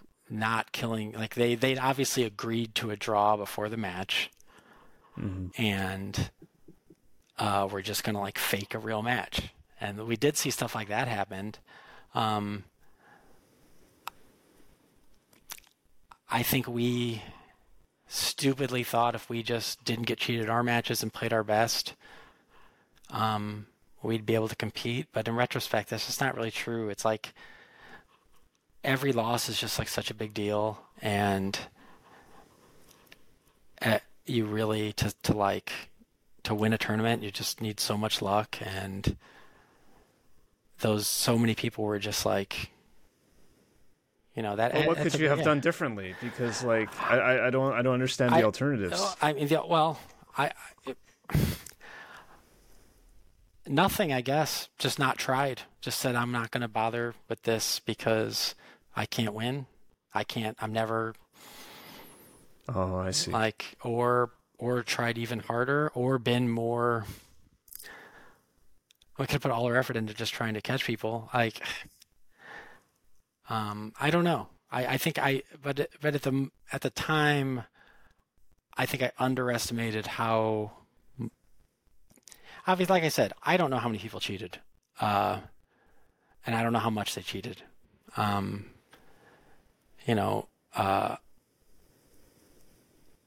Someone like John might have a better idea because he was pretty young, and I know that the young people confided in each other more. But now that I feel like I kind of understand how like small the edges are, and how having a 5% better winning percentage is like a huge deal. The people who played honestly were at a pretty big disadvantage. That stuff all compounds, right? Whether it's an advantage or a disadvantage. Yeah. Yeah. So, and eventually, I think we did have influence. They started to take cheating more seriously. I think, Sheldon Menery, who recently passed away, I feel like he was always good about giving me a lot of credit. In some ways, I feel like he remembers a lot of the details better than I do because he was involved. When I talked to Sheldon for that interview, he mentioned you actually specifically by name. Yeah, when he was a judge. So yeah, we did just try to like do whatever we could to clean it up. And it seems like things got better, but there's always been cheaters, and it's never really stopped, and it's just an unfortunate part of Magic. do get a lot of entertaining stories. Non-Magic players love Magic cheater stories. Like if the Magic cheater stories are easy to illustrate to other people, I've got a lot of like entertainment value from those. How outlandish they are, how brazen they are, or just all kinds of stuff. Anything that involves where you can like see someone do like sleight of hand on a YouTube video people love, or there's stuff like that. So cheaters have given us some level of entertainment, some level of entertainment to at least make up for like the everything else that's horrible. But and I know that a lot of the cheating was done by very young people, and I'm not gonna. Some people change. I mean, some people don't. They're just kind of shitbags their whole life. But I'm sure there's people who cheated when they were 17 and now they're 27 and they're regretted. And I don't judge people necessarily based off that. But yeah, it just sucks.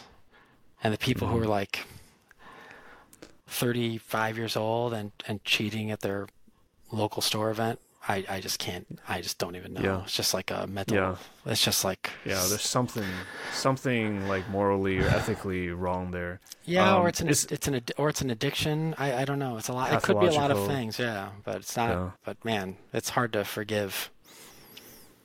Yeah.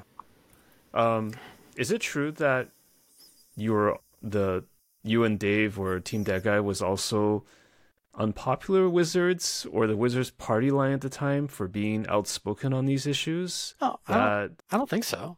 No. You don't think so? Okay. So maybe that's a misrepresentation on my part.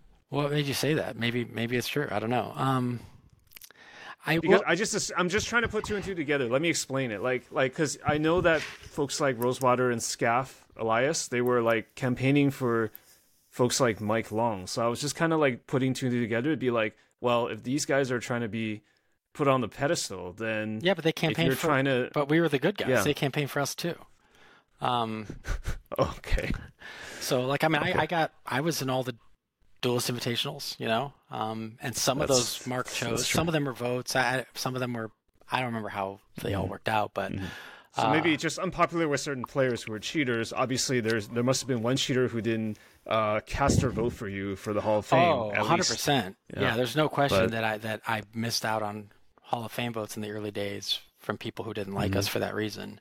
But I probably got votes from people who didn't necessarily think I should be in. So I don't know if that.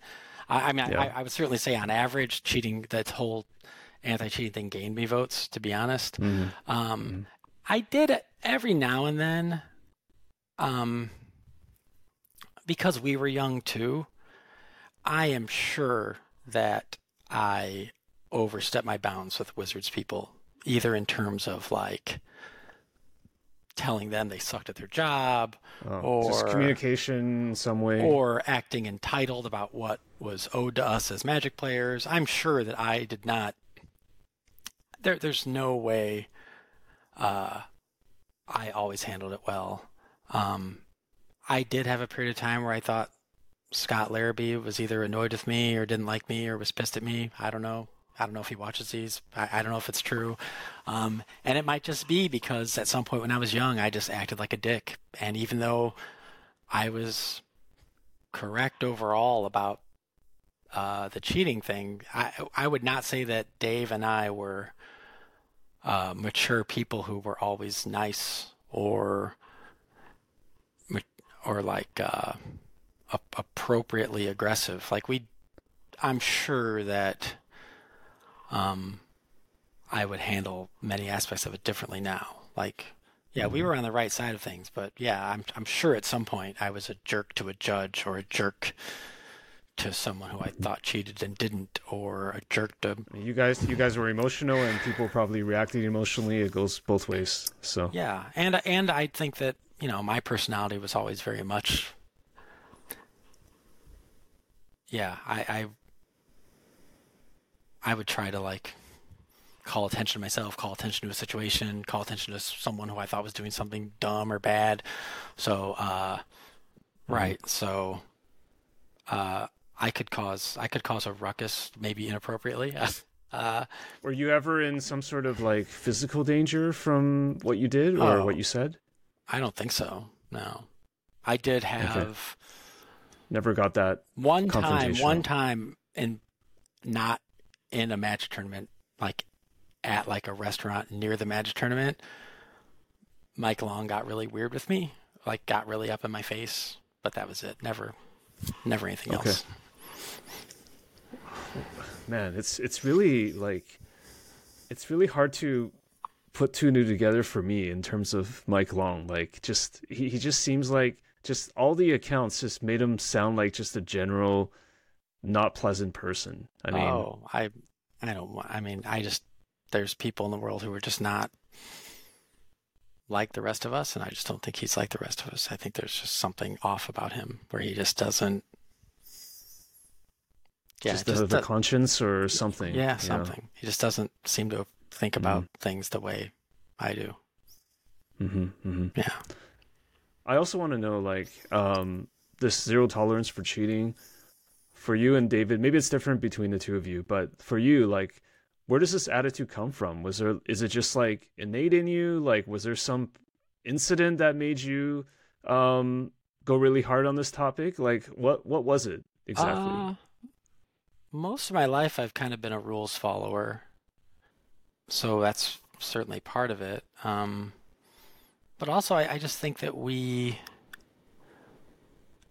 were in it because we enjoyed the game and we enjoyed the competition, and we just felt like it invalidated the competition.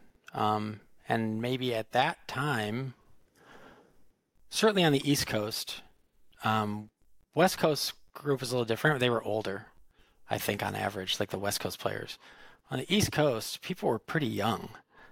So a lot of the people we were playing against in Magic tournaments every weekend were, John Finkel was like 16 or something. Jamie Park was 15. Playing against a lot of like high schoolers.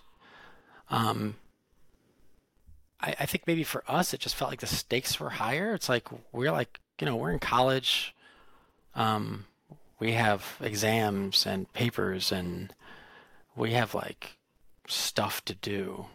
And we don't like, but we really like this.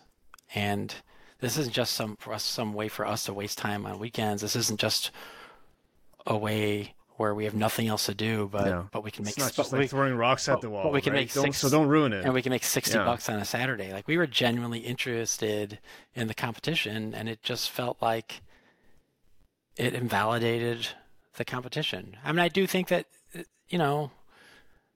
Dave, I don't know what you would call it, like a righteous streak in him or whatever. And maybe me, I had it a little bit and he had it a lot. Like, maybe we did start to get like self-esteem, like from feeling like we were better than other people because we were the ones who were anti-cheating, and that, and once we started to get positive feedback about that probably fed on itself a little too. But yeah, I've always been a little bit of a rules follower. I've always been like really into like competitive games. So like, right, I just want the game to be real. I don't want to like spend a bunch of time on something and find out someone cheated. It's just a waste of time. Yeah, I think maybe, like I said, just being older made a huge difference back then. I know we weren't old. We were like 20, 21, 22, 23. Older, relatively speaking, sure. But the difference I think the difference in attitude between like a 22-year-old and a 16-year-old on something like this can be big. I mean, yeah, it's two worlds. I mean, you'll see kids like, you could play like a board game at home and 14-year-olds will cheat. And you'll be like, what are you doing? We're playing Ticket to Ride. Why are you like, it's just like, you know. When my son was like 9 years old and we would play Magic, he would like occasionally stack his deck, and I was like, "You think I don't know what's going on here?" Like, because it's more fun, I guess, for him at that age. But you just don't think that it's just not a big deal to some. Like, they don't really. It's also, I think you have to be a little bit older before you get into the mindset where it's stealing. You don't really think of it that way. Yeah. Or maybe, for some of these people, when you're the best player in your store in 1996 or 1997 and you're probably going to win the draft anyway, does it matter if you win 100% instead of 85%. Yeah. Like I don't know. Like there's a million ways, but There's that whole mindset of But- like I deserve to win. but I we don't want just- I don't want variance to so we harm just me. never had Yeah. any of that. We just didn't have that kind of mindset because right, we didn't even start playing till we were slightly older. So I do think the age thing has something to do with it, where we felt a responsibility too, just because like we were supposed to be the adults in the room. I don't know. There's just a lot of little things that added up to it. And we were just really excited about Magic. We really thought it was cool. We wanted to turn it into like a real thing. Like the Pro Tour was just so exciting. We all played in Pro Tour 1, and we were just super jazzed about the whole thing. And I guess we also thought that like if everyone's just cheating, how is this going to continue? Like they're not gonna be able to have a bunch of tournaments if it's just essentially like the Wild West. So yeah, it was just a lot of little reasons. It's hard to point to a particular reason. Yeah, I don't know. I don't know if that's a great answer, but No, it's a good answer. It's a good answer. Yeah. It's the real answer, Yeah. which always makes it the good answer. Yeah. So, yeah. What made you just unsolicited send a signed Foo Fighters poster to Worth?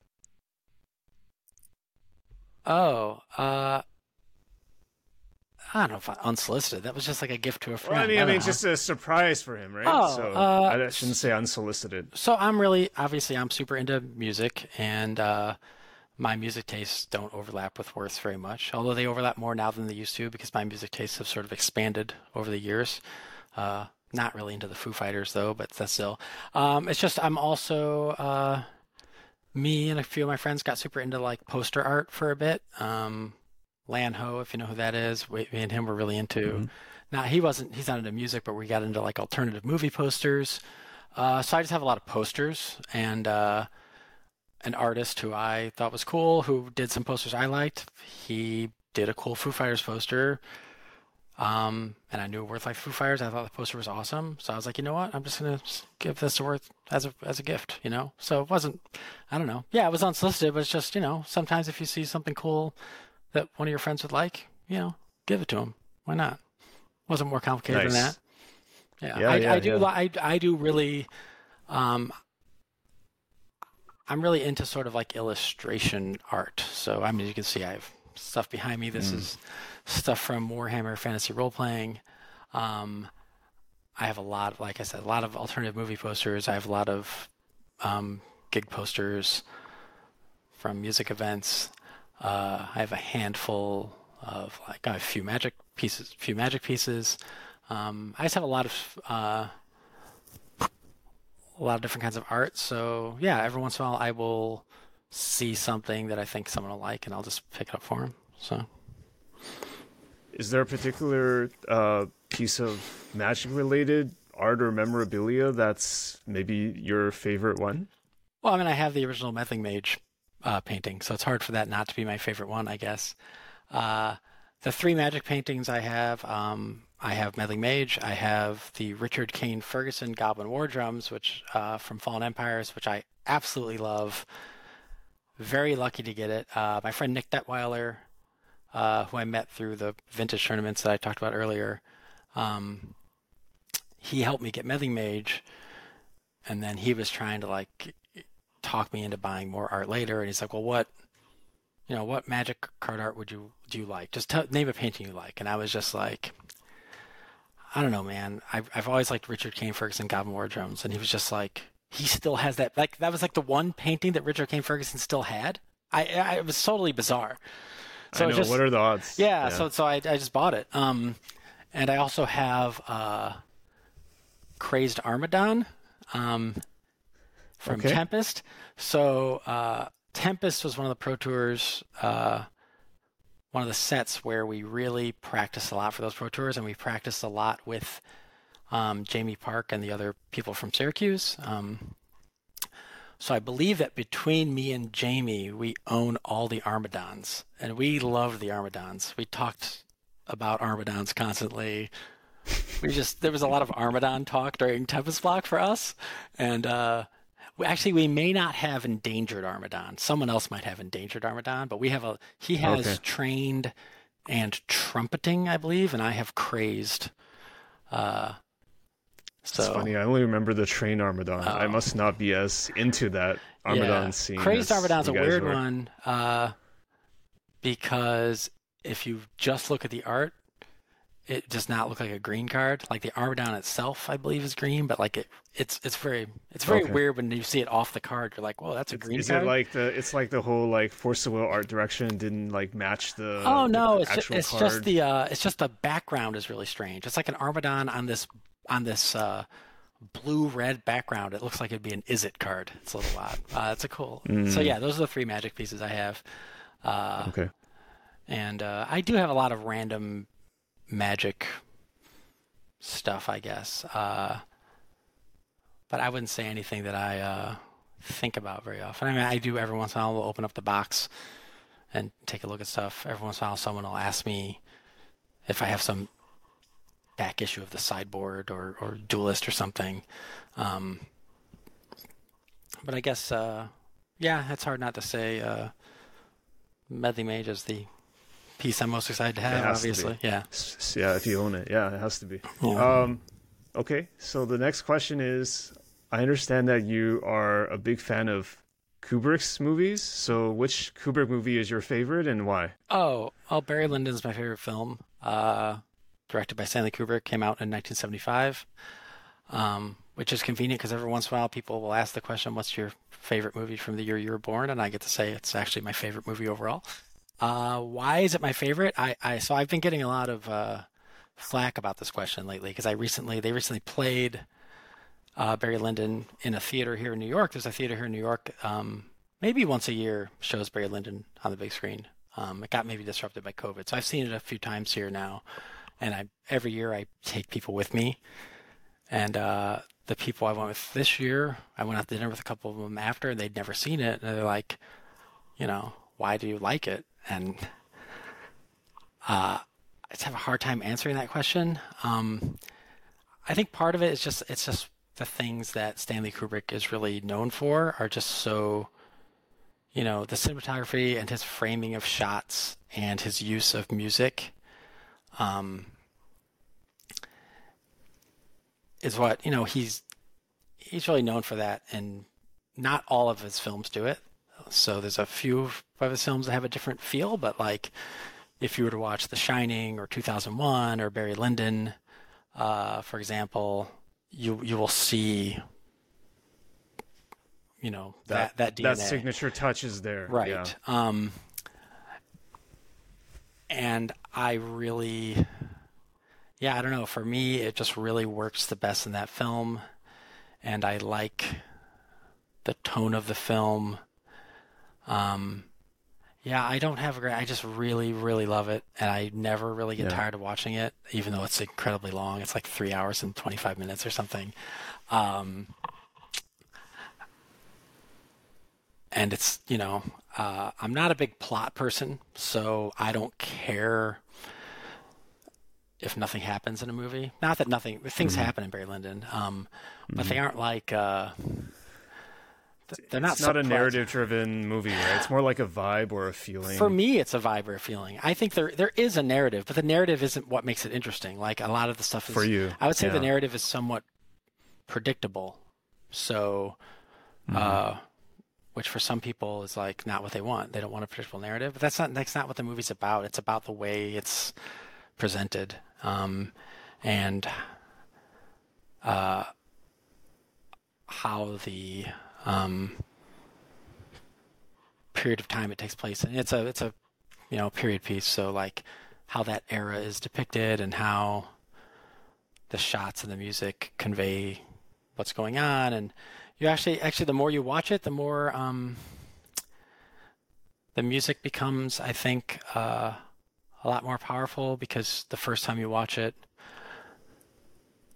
you you don't the first time you watch it, you might not notice or remember which scenes share music, but then when you've watched it a bunch, you'll watch a scene and you'll have like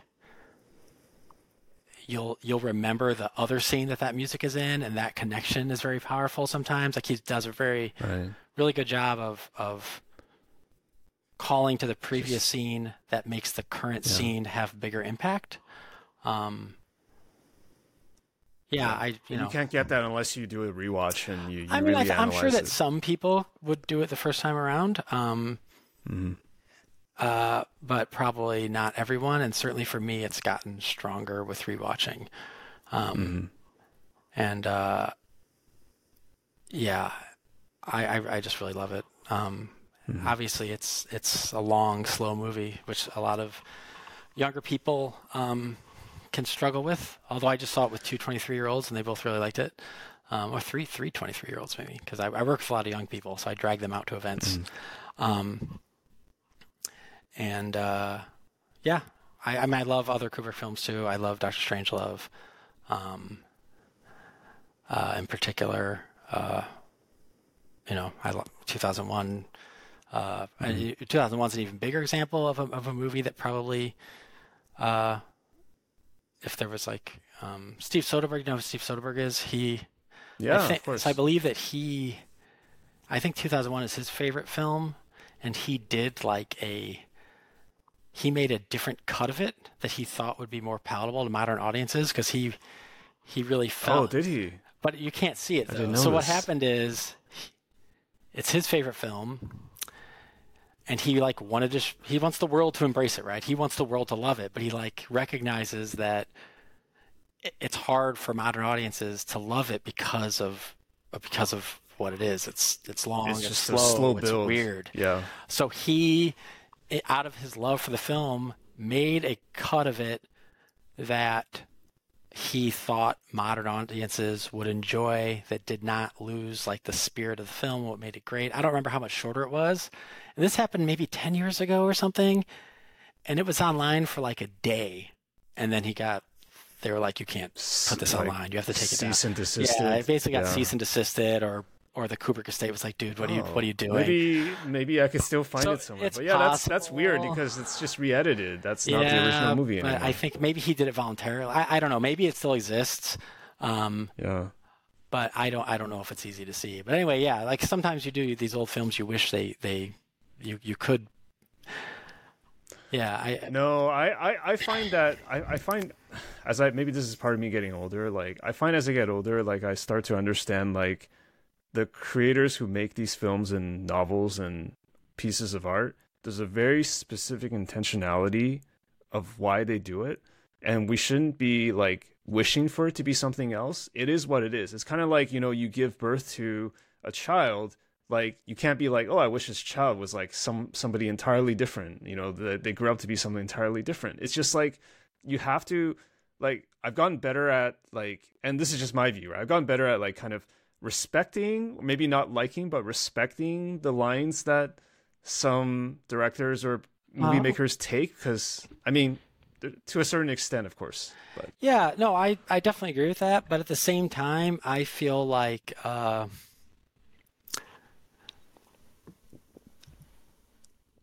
often feel like the things worth experiencing, the things that are worth your time, it's more about the best aspect of those things. It doesn't matter. There's films or books, music to a lesser extent, because music's kind of a different, a little bit different the way we consume it. But if a film has a few amazing ideas, to me, it's worth watching, even if the cinematography sucks or the dialogue sucks, because it's showing me something I may not see anywhere else. Where other people, I think, maybe view things more holistically. It's they. Oh, I see. You're losing out on the accessibility for maybe more audiences being exposed to those ideas. So I think there's something amazing about 2001. I think there's something amazing about Barry Lyndon. And I don't necessarily think you need all 3.5 hours to make someone appreciate that. So while I don't want to change Barry Lyndon, I do want to like find a way to make more people enjoy this type of film. Yeah. Open it up. And if it's a shorter cut of 2001 that would do that, I still think that's a positive. Right. I don't think people need to enjoy something in its entirety to make it worth it. I don't if that makes sense. Yeah. So yeah, It does make I don't sense. want artists to change what they do. But if we feed it to people in a slightly different way, that doesn't really hurt them. I mean, they might be pissed because that's not how people are about what they've created. But in the long run, if that helps people appreciate new things or enjoy new things, that's cool. So I would have liked to have watched the modern cut. Older movies are tough. They are just often at a pace that modern audiences. I never watch Seven Samurai anymore. Like I watched it like twice a long time ago, and every time I look at it, I'm like, oh man, it's so long. And someone just told me they watched it, and they couldn't believe how slow it was. And I'm just not going to do it. So I always watch different Kurosawa films because even though I'm 48 years old and my favorite film is Barry Lyndon, it takes a lot for me to be like, all right, I'm going to watch 4 hours of Seven Samurai right now or whatever it is, 3.5 hours. But yeah, Barry Lyndon. I hope everyone watches it and loves it, even though most people will not love it. And very, very few will love it as much as I do. But we are out there. Yeah. I had a really weird exposure to Kubrick because it was my high school drama teacher that made us watch like The Shining and A Clockwork Orange, and it was just those like are a little over the top for high school. It's very hard to not remember those things, and it definitely shaped my. A Clockwork Orange is a very disturbing film. Yeah, it is very disturbing. That's the point, really. Yeah. But yeah, but I mean, as a kid, you don't know that. You're just like, what the heck is this? That movie should not. It should not be shown to children. Yeah. There's no way for them to even understand the point. You'll never understand the point. You're just going to remember the horrible things that happen. It's very, very, very graphic. Yeah. But anyhow, next question. For someone who, like me, who is really not that into metal, what is a good metal starter set or starter kit that someone should attempt if they were to enter this genre? Well, do you like rock music generally? I do, yes. Okay. So I would say for the kind of metal that I listen to, that I would just, I listen to like what most people would, I guess, call extreme metal. Screaming involved in different things? So screaming is the big block for most people. Most people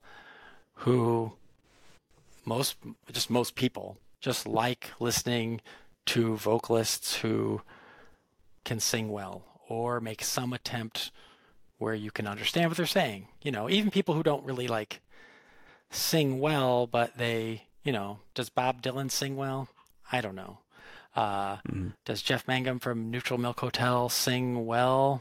I don't know if I would call it well. I like his vocals a lot.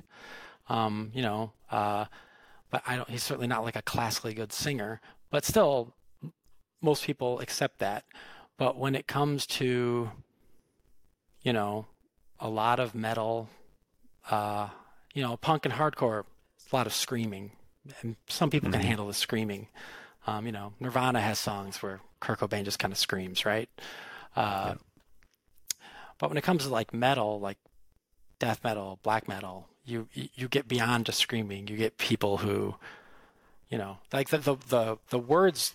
The language we use to describe different vocals in metal is ridiculous. We have there's bird vocals, Nazgul vocals, goblin vocals, Cookie Monster, Monster vocals. So we recognize that to someone who's not used to this kind of music, who doesn't naturally love it, some of the vocals just sound ridiculous. So generally, if people like rock music, I really just try to feed them music where the vocals are more in line with what normal people think of as vocals. So And a lot of that is like more mainstream stuff, Metallica. James Hetfield's vocals are kind of like in the realm of what normal people think vocals are. System of a Down, or I don't know. Right, System of a Down. Black Sabbath, Iron Maiden. Now, none of that is stuff that really gets into what I'm really into. There's not a lot of bands in the genres that are really my wheelhouse that have those kind of vocals. And generally, I don't want those kind of vocals. I very much, not completely. There are things that I love that don't fit into this, but a lot of my enjoyment of music comes from music that really just sort of seems to be coming from emotions that I don't experience myself. I'm not a very angry person. I have not had a lot of like hardship or pain in my life. And for whatever reason, I love music that sounds like this person is angry. This person is experiencing pain.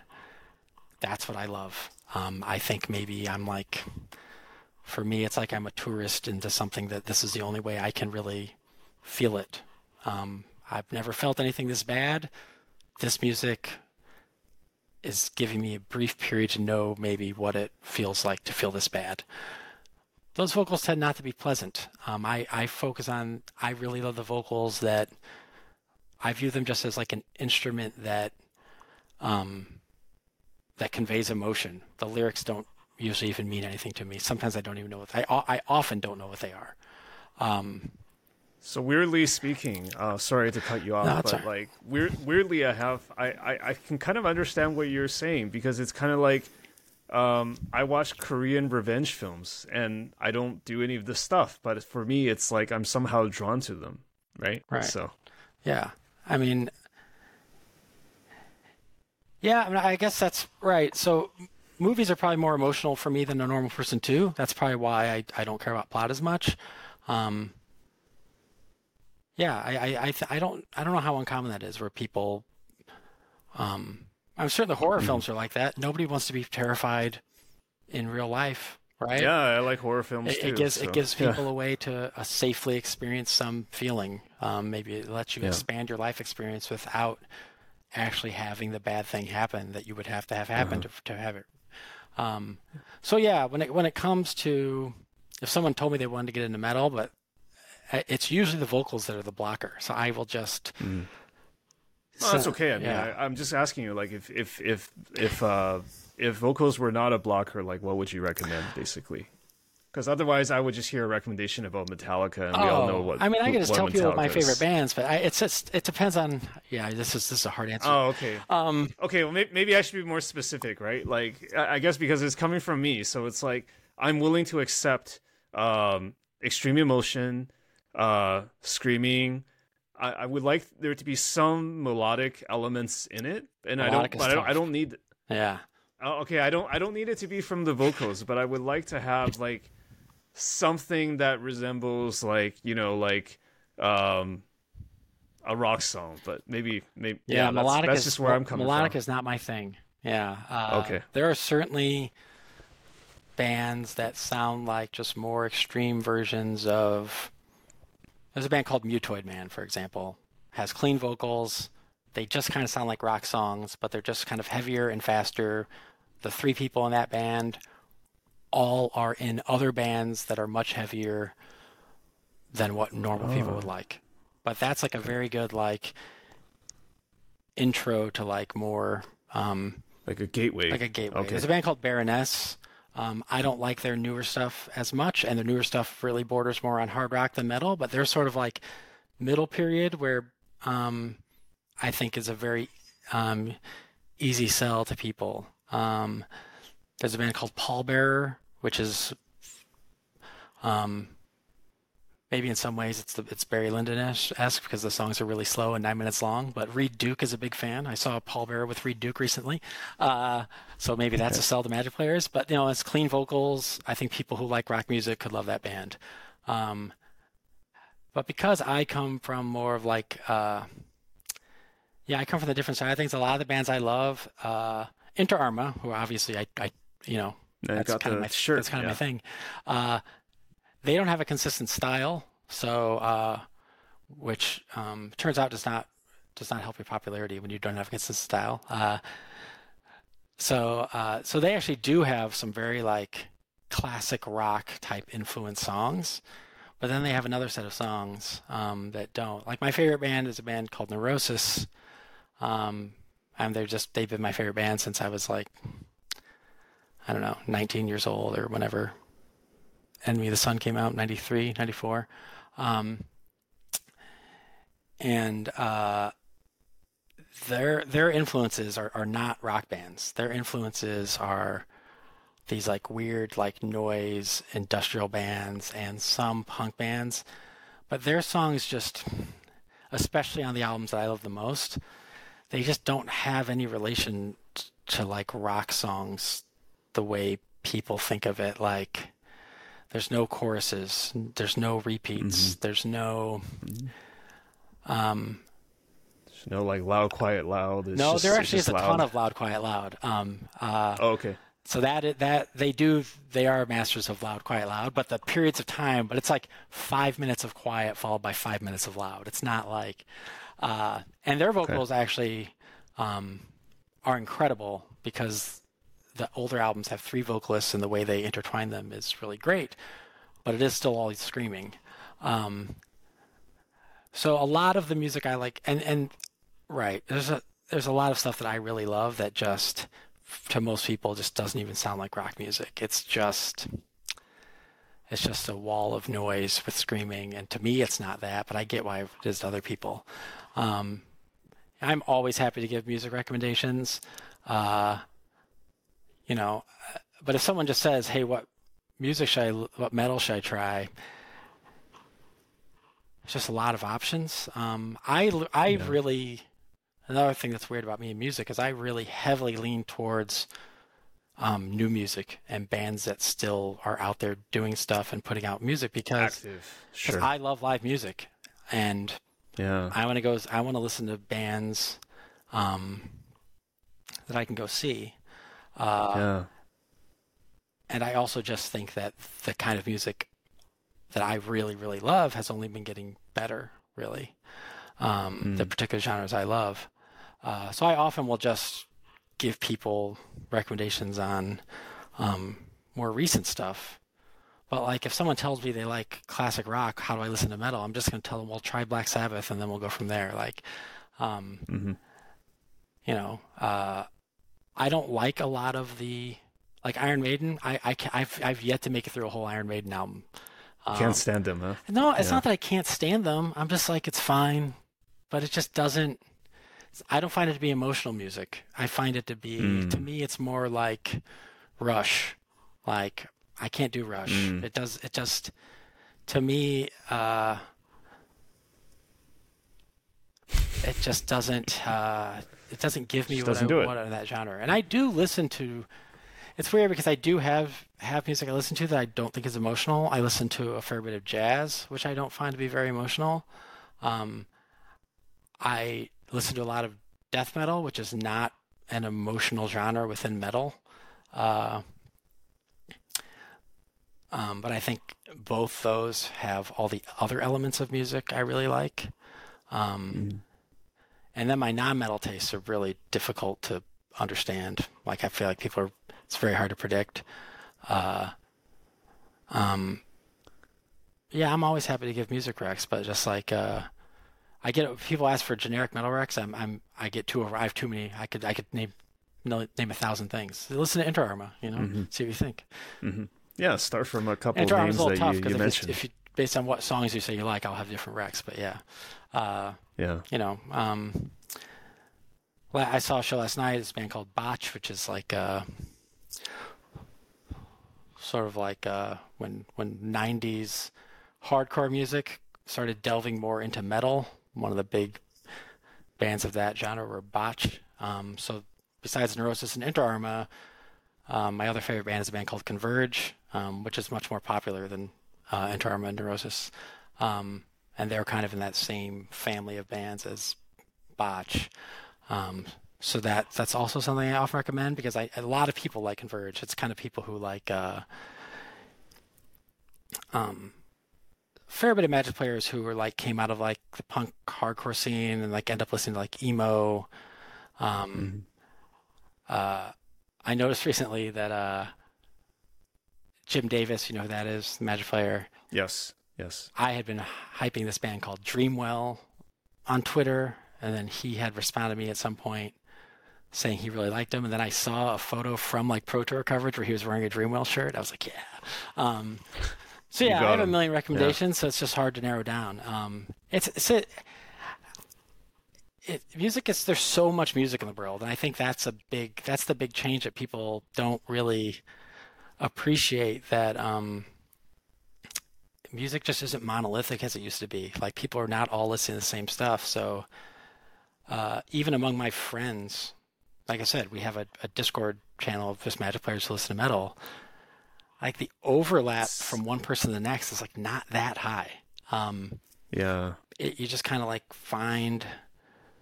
I mean, it's got to be just like saying I like pop music or rock music. Like, there's not a lot of overlap that's necessarily built in. Right. Right. People, because they don't know anything about these like metal and metal adjacent genres, they don't realize how wide that is. Like, oh, I just assume every genre is wide because there's just, right. as you said, there's so much music out there, and it's been decades of growth. So it's like there's got to be like something for everybody. Yeah, every genre is incredibly wide. Like, if someone tells you they like indie rock, you're like, you mean like indie rock, like with guitars or like not guitars? Like, yeah. Or electronic music, that's like, well, there's 50 subgenres of electronic music. So which one is it? Exactly. So, and it's hard, and and for someone who doesn't naturally think they like metal, there's no chance you're going to like as many subgenres as I do, right? Like, I very much naturally gravitate towards this kind of music. So I have really wide tastes within metal. I think a lot of other people probably could enjoy bits and pieces, but you got to like pinpoint it. But if you're coming from like I like classic rock, then it's like easier. But if you're like, I want to try something new, then it becomes harder. If you tell me like punk rock, there's stuff I could suggest. If you tell me like industrial music, there's stuff I could suggest. But yeah, the vocals are tough. People really hate the vocals. That's what I've learned over the years. Yeah. Okay. All right. My next question for you is that it's kind of related to this. Like, I understand that you go to a lot of live concerts, a lot of live shows, like up to maybe 100 a year. 100 might be high, but 100's on the high end. Okay. I understand you have a spreadsheet to help you schedule and choose the shows. Like, can you tell me about your process for that? Well, that's more for other people, because what happens is I've had multiple spreadsheets over the years. I actually have one for my coworkers now that I need to update because I've been lazy about it. But what happens is I want to go to so many shows, and other people want to come to some, but they just are not as invested as I am, so they just can't keep track of what's happening. So I'm just like, okay, look, I'm going to make you a calendar. We're all going to have access to it, and you will always be able to check when all the shows are, because I just want to go to shows with people. So I go to a lot of shows alone, though, a lot. Over these years where I've been in New York, these past 6 years. I used to do that. Yeah. I go to movies alone too sometimes. Yeah. So yeah, at times I have had to make spreadsheets. Every once in a while, sometimes it's for myself as well, but it's often because I want some other people to actually like be able to plan around it as well. And I find that I just have to help them do that because it's more important to me than it is to them. So I might as well help them. But yeah, sometimes there's so many shows that So it's for other people. Like, you want to go to these shows, and it's just a matter of. But yeah, when you want to go to as many shows as I want to go to, the scheduling really does become an issue. Like, I've had so many times where I buy tickets to a show, and then another show gets announced on that day, and I'm like, okay, do I want to switch it up? Am I just going to let those tickets burn? Or like, I have to do a lot of like the Philly New York thing can get like if there's a show in every once in a while I get really burned for the shows like Thursday in Philly and Friday in New York. So in order to see it, I have to like alter my normal schedule. I either have to go back to Philly early and then maybe work from home on Friday, which I don't enjoy, or I have to stay in New York Friday night and go home a day late, which my wife does not enjoy. I'm actually in New York right now because I have a show last night, tonight, and tomorrow so I just didn't go back to Pennsylvania this weekend. But yeah, I do go to so many shows that it becomes a significant scheduling issue. My wife and I get into disagreements about how many of my vacation days get used on music. On music shows, and there's no question I mean, obviously because of the Dirt Wizard Discord, this is a common discussion. Like, if I'm going to burn a vacation day, people ask me to go to Magic tournaments. People want me to go to Eternal weekend. And it becomes like, well, if we were all going to go somewhere some weekend, would I rather do a Magic tournament, or would we rather go to these shows that are all in one city on one weekend where we know we'd have fun? And usually now I pick music because I think because of my career as a trader and because of how much time I spent playing poker and because of how much time I spent playing Magic, I know that if me and my friends go somewhere for a weekend to go see music, I know we're going to have a great time. I know that if I fly across the country to play Magic, I might get mana screwed in round 4 and 5. Yeah, and you may or may not have a great time. And I could probably still have a great time. But at some point, and this actually led when I took a year and a half off work a few years ago, I guess 2016, that was a big driving force that I did very much get tired of random events affecting my happiness so much. So whether or not I got mana screwed, or whether or not my trades at work went well, or whether or not a poker session went well, determining whether I was happy that day or the next day, I really got tired of that. So I really tried to push my life more towards removing that element. So I can't remove it from work. I'm stuck with that at work. I mean, honestly, it's part of why I became less of a sports fan as well, because you don't control how the teams end up playing. And you start to realize it's just like I've been watching these pseudo-random events unfold for 30 years, and I'm tired of just randomly being unhappy because of it. Right. I got back into the Phillies this year for the playoffs, and it didn't end well, and I was just like, why did I do this to myself? I could have just been listening to music this whole time. I'd be totally happy right now. It's not like you don't have other things you can share with others and talk about and enjoy together, right? So yeah, the music has become, but the scheduling is complex enough where sometimes you need to have a spreadsheet. So I'm not the only one. I've had people at shows show me their spreadsheet, so I'm not the only one. Okay. My last question for you, maybe kind of a lighthearted one. Do you have to wear earplugs when you go to these shows? Like, is decibel level I highly recommend earplugs, loud? Yeah. I mean, okay. You don't always, especially with some screaming or certain things. You don't always have to wear them the whole time. So there are some shows where I feel like for my favorite songs, I can take the earplugs out. Hearing ear damage from that level of sound is usually the length of time you're exposed to it is pretty meaningful. So like a concert's usually not so loud where if you take out your earplugs for 2 minutes, you're not fine. But also like I'm gambling with my hearing, given my interest, and it's pretty dumb. But no, I wear earplugs the majority of all the shows I go to. I encourage people I go with. I literally carry earplugs with me for my friends who forget them because they're not used to it or didn't think Yeah. about it, or so I always have extra earplugs Yeah. with me. Yeah, you're gonna want to wear earplugs at most of these shows. Yeah. Yeah, so Chris, thank you so much for taking the time today.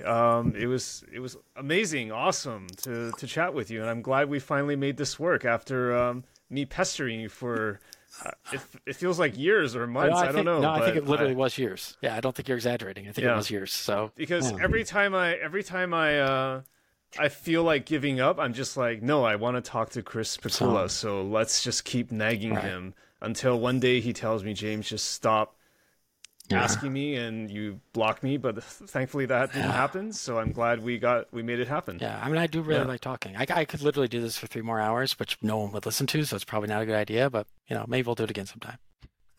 For sure, we should do it again sometime. Yeah, we should definitely dive into some of the some other topics or existing topics. Yeah. All right, cool. Yeah, thanks for having me. Thank you for listening to Humans of Magic. You've made it to the end. Thanks so much. You're awesome. If you'd like to support the show, there are 2 ways to do so. The first way is the most powerful. Tell a friend. Tell them to check out Humans of Magic. I'd love it if you could spread the word. The second way is to join the Humans of Magic Patreon at patreon.com/humansofmagic. Patreon is the best way to directly support the show from a financial perspective. For as little as $2 a month, you can support me and join the Discord. It gives me the power to keep cranking out new episodes with your favorite magic people. If you want to go the $5 support route, you'll get a digital copy of the Humans of Magic book. Thank you for listening. I appreciate you, as always, making it all the way to the end, and we'll see you next time.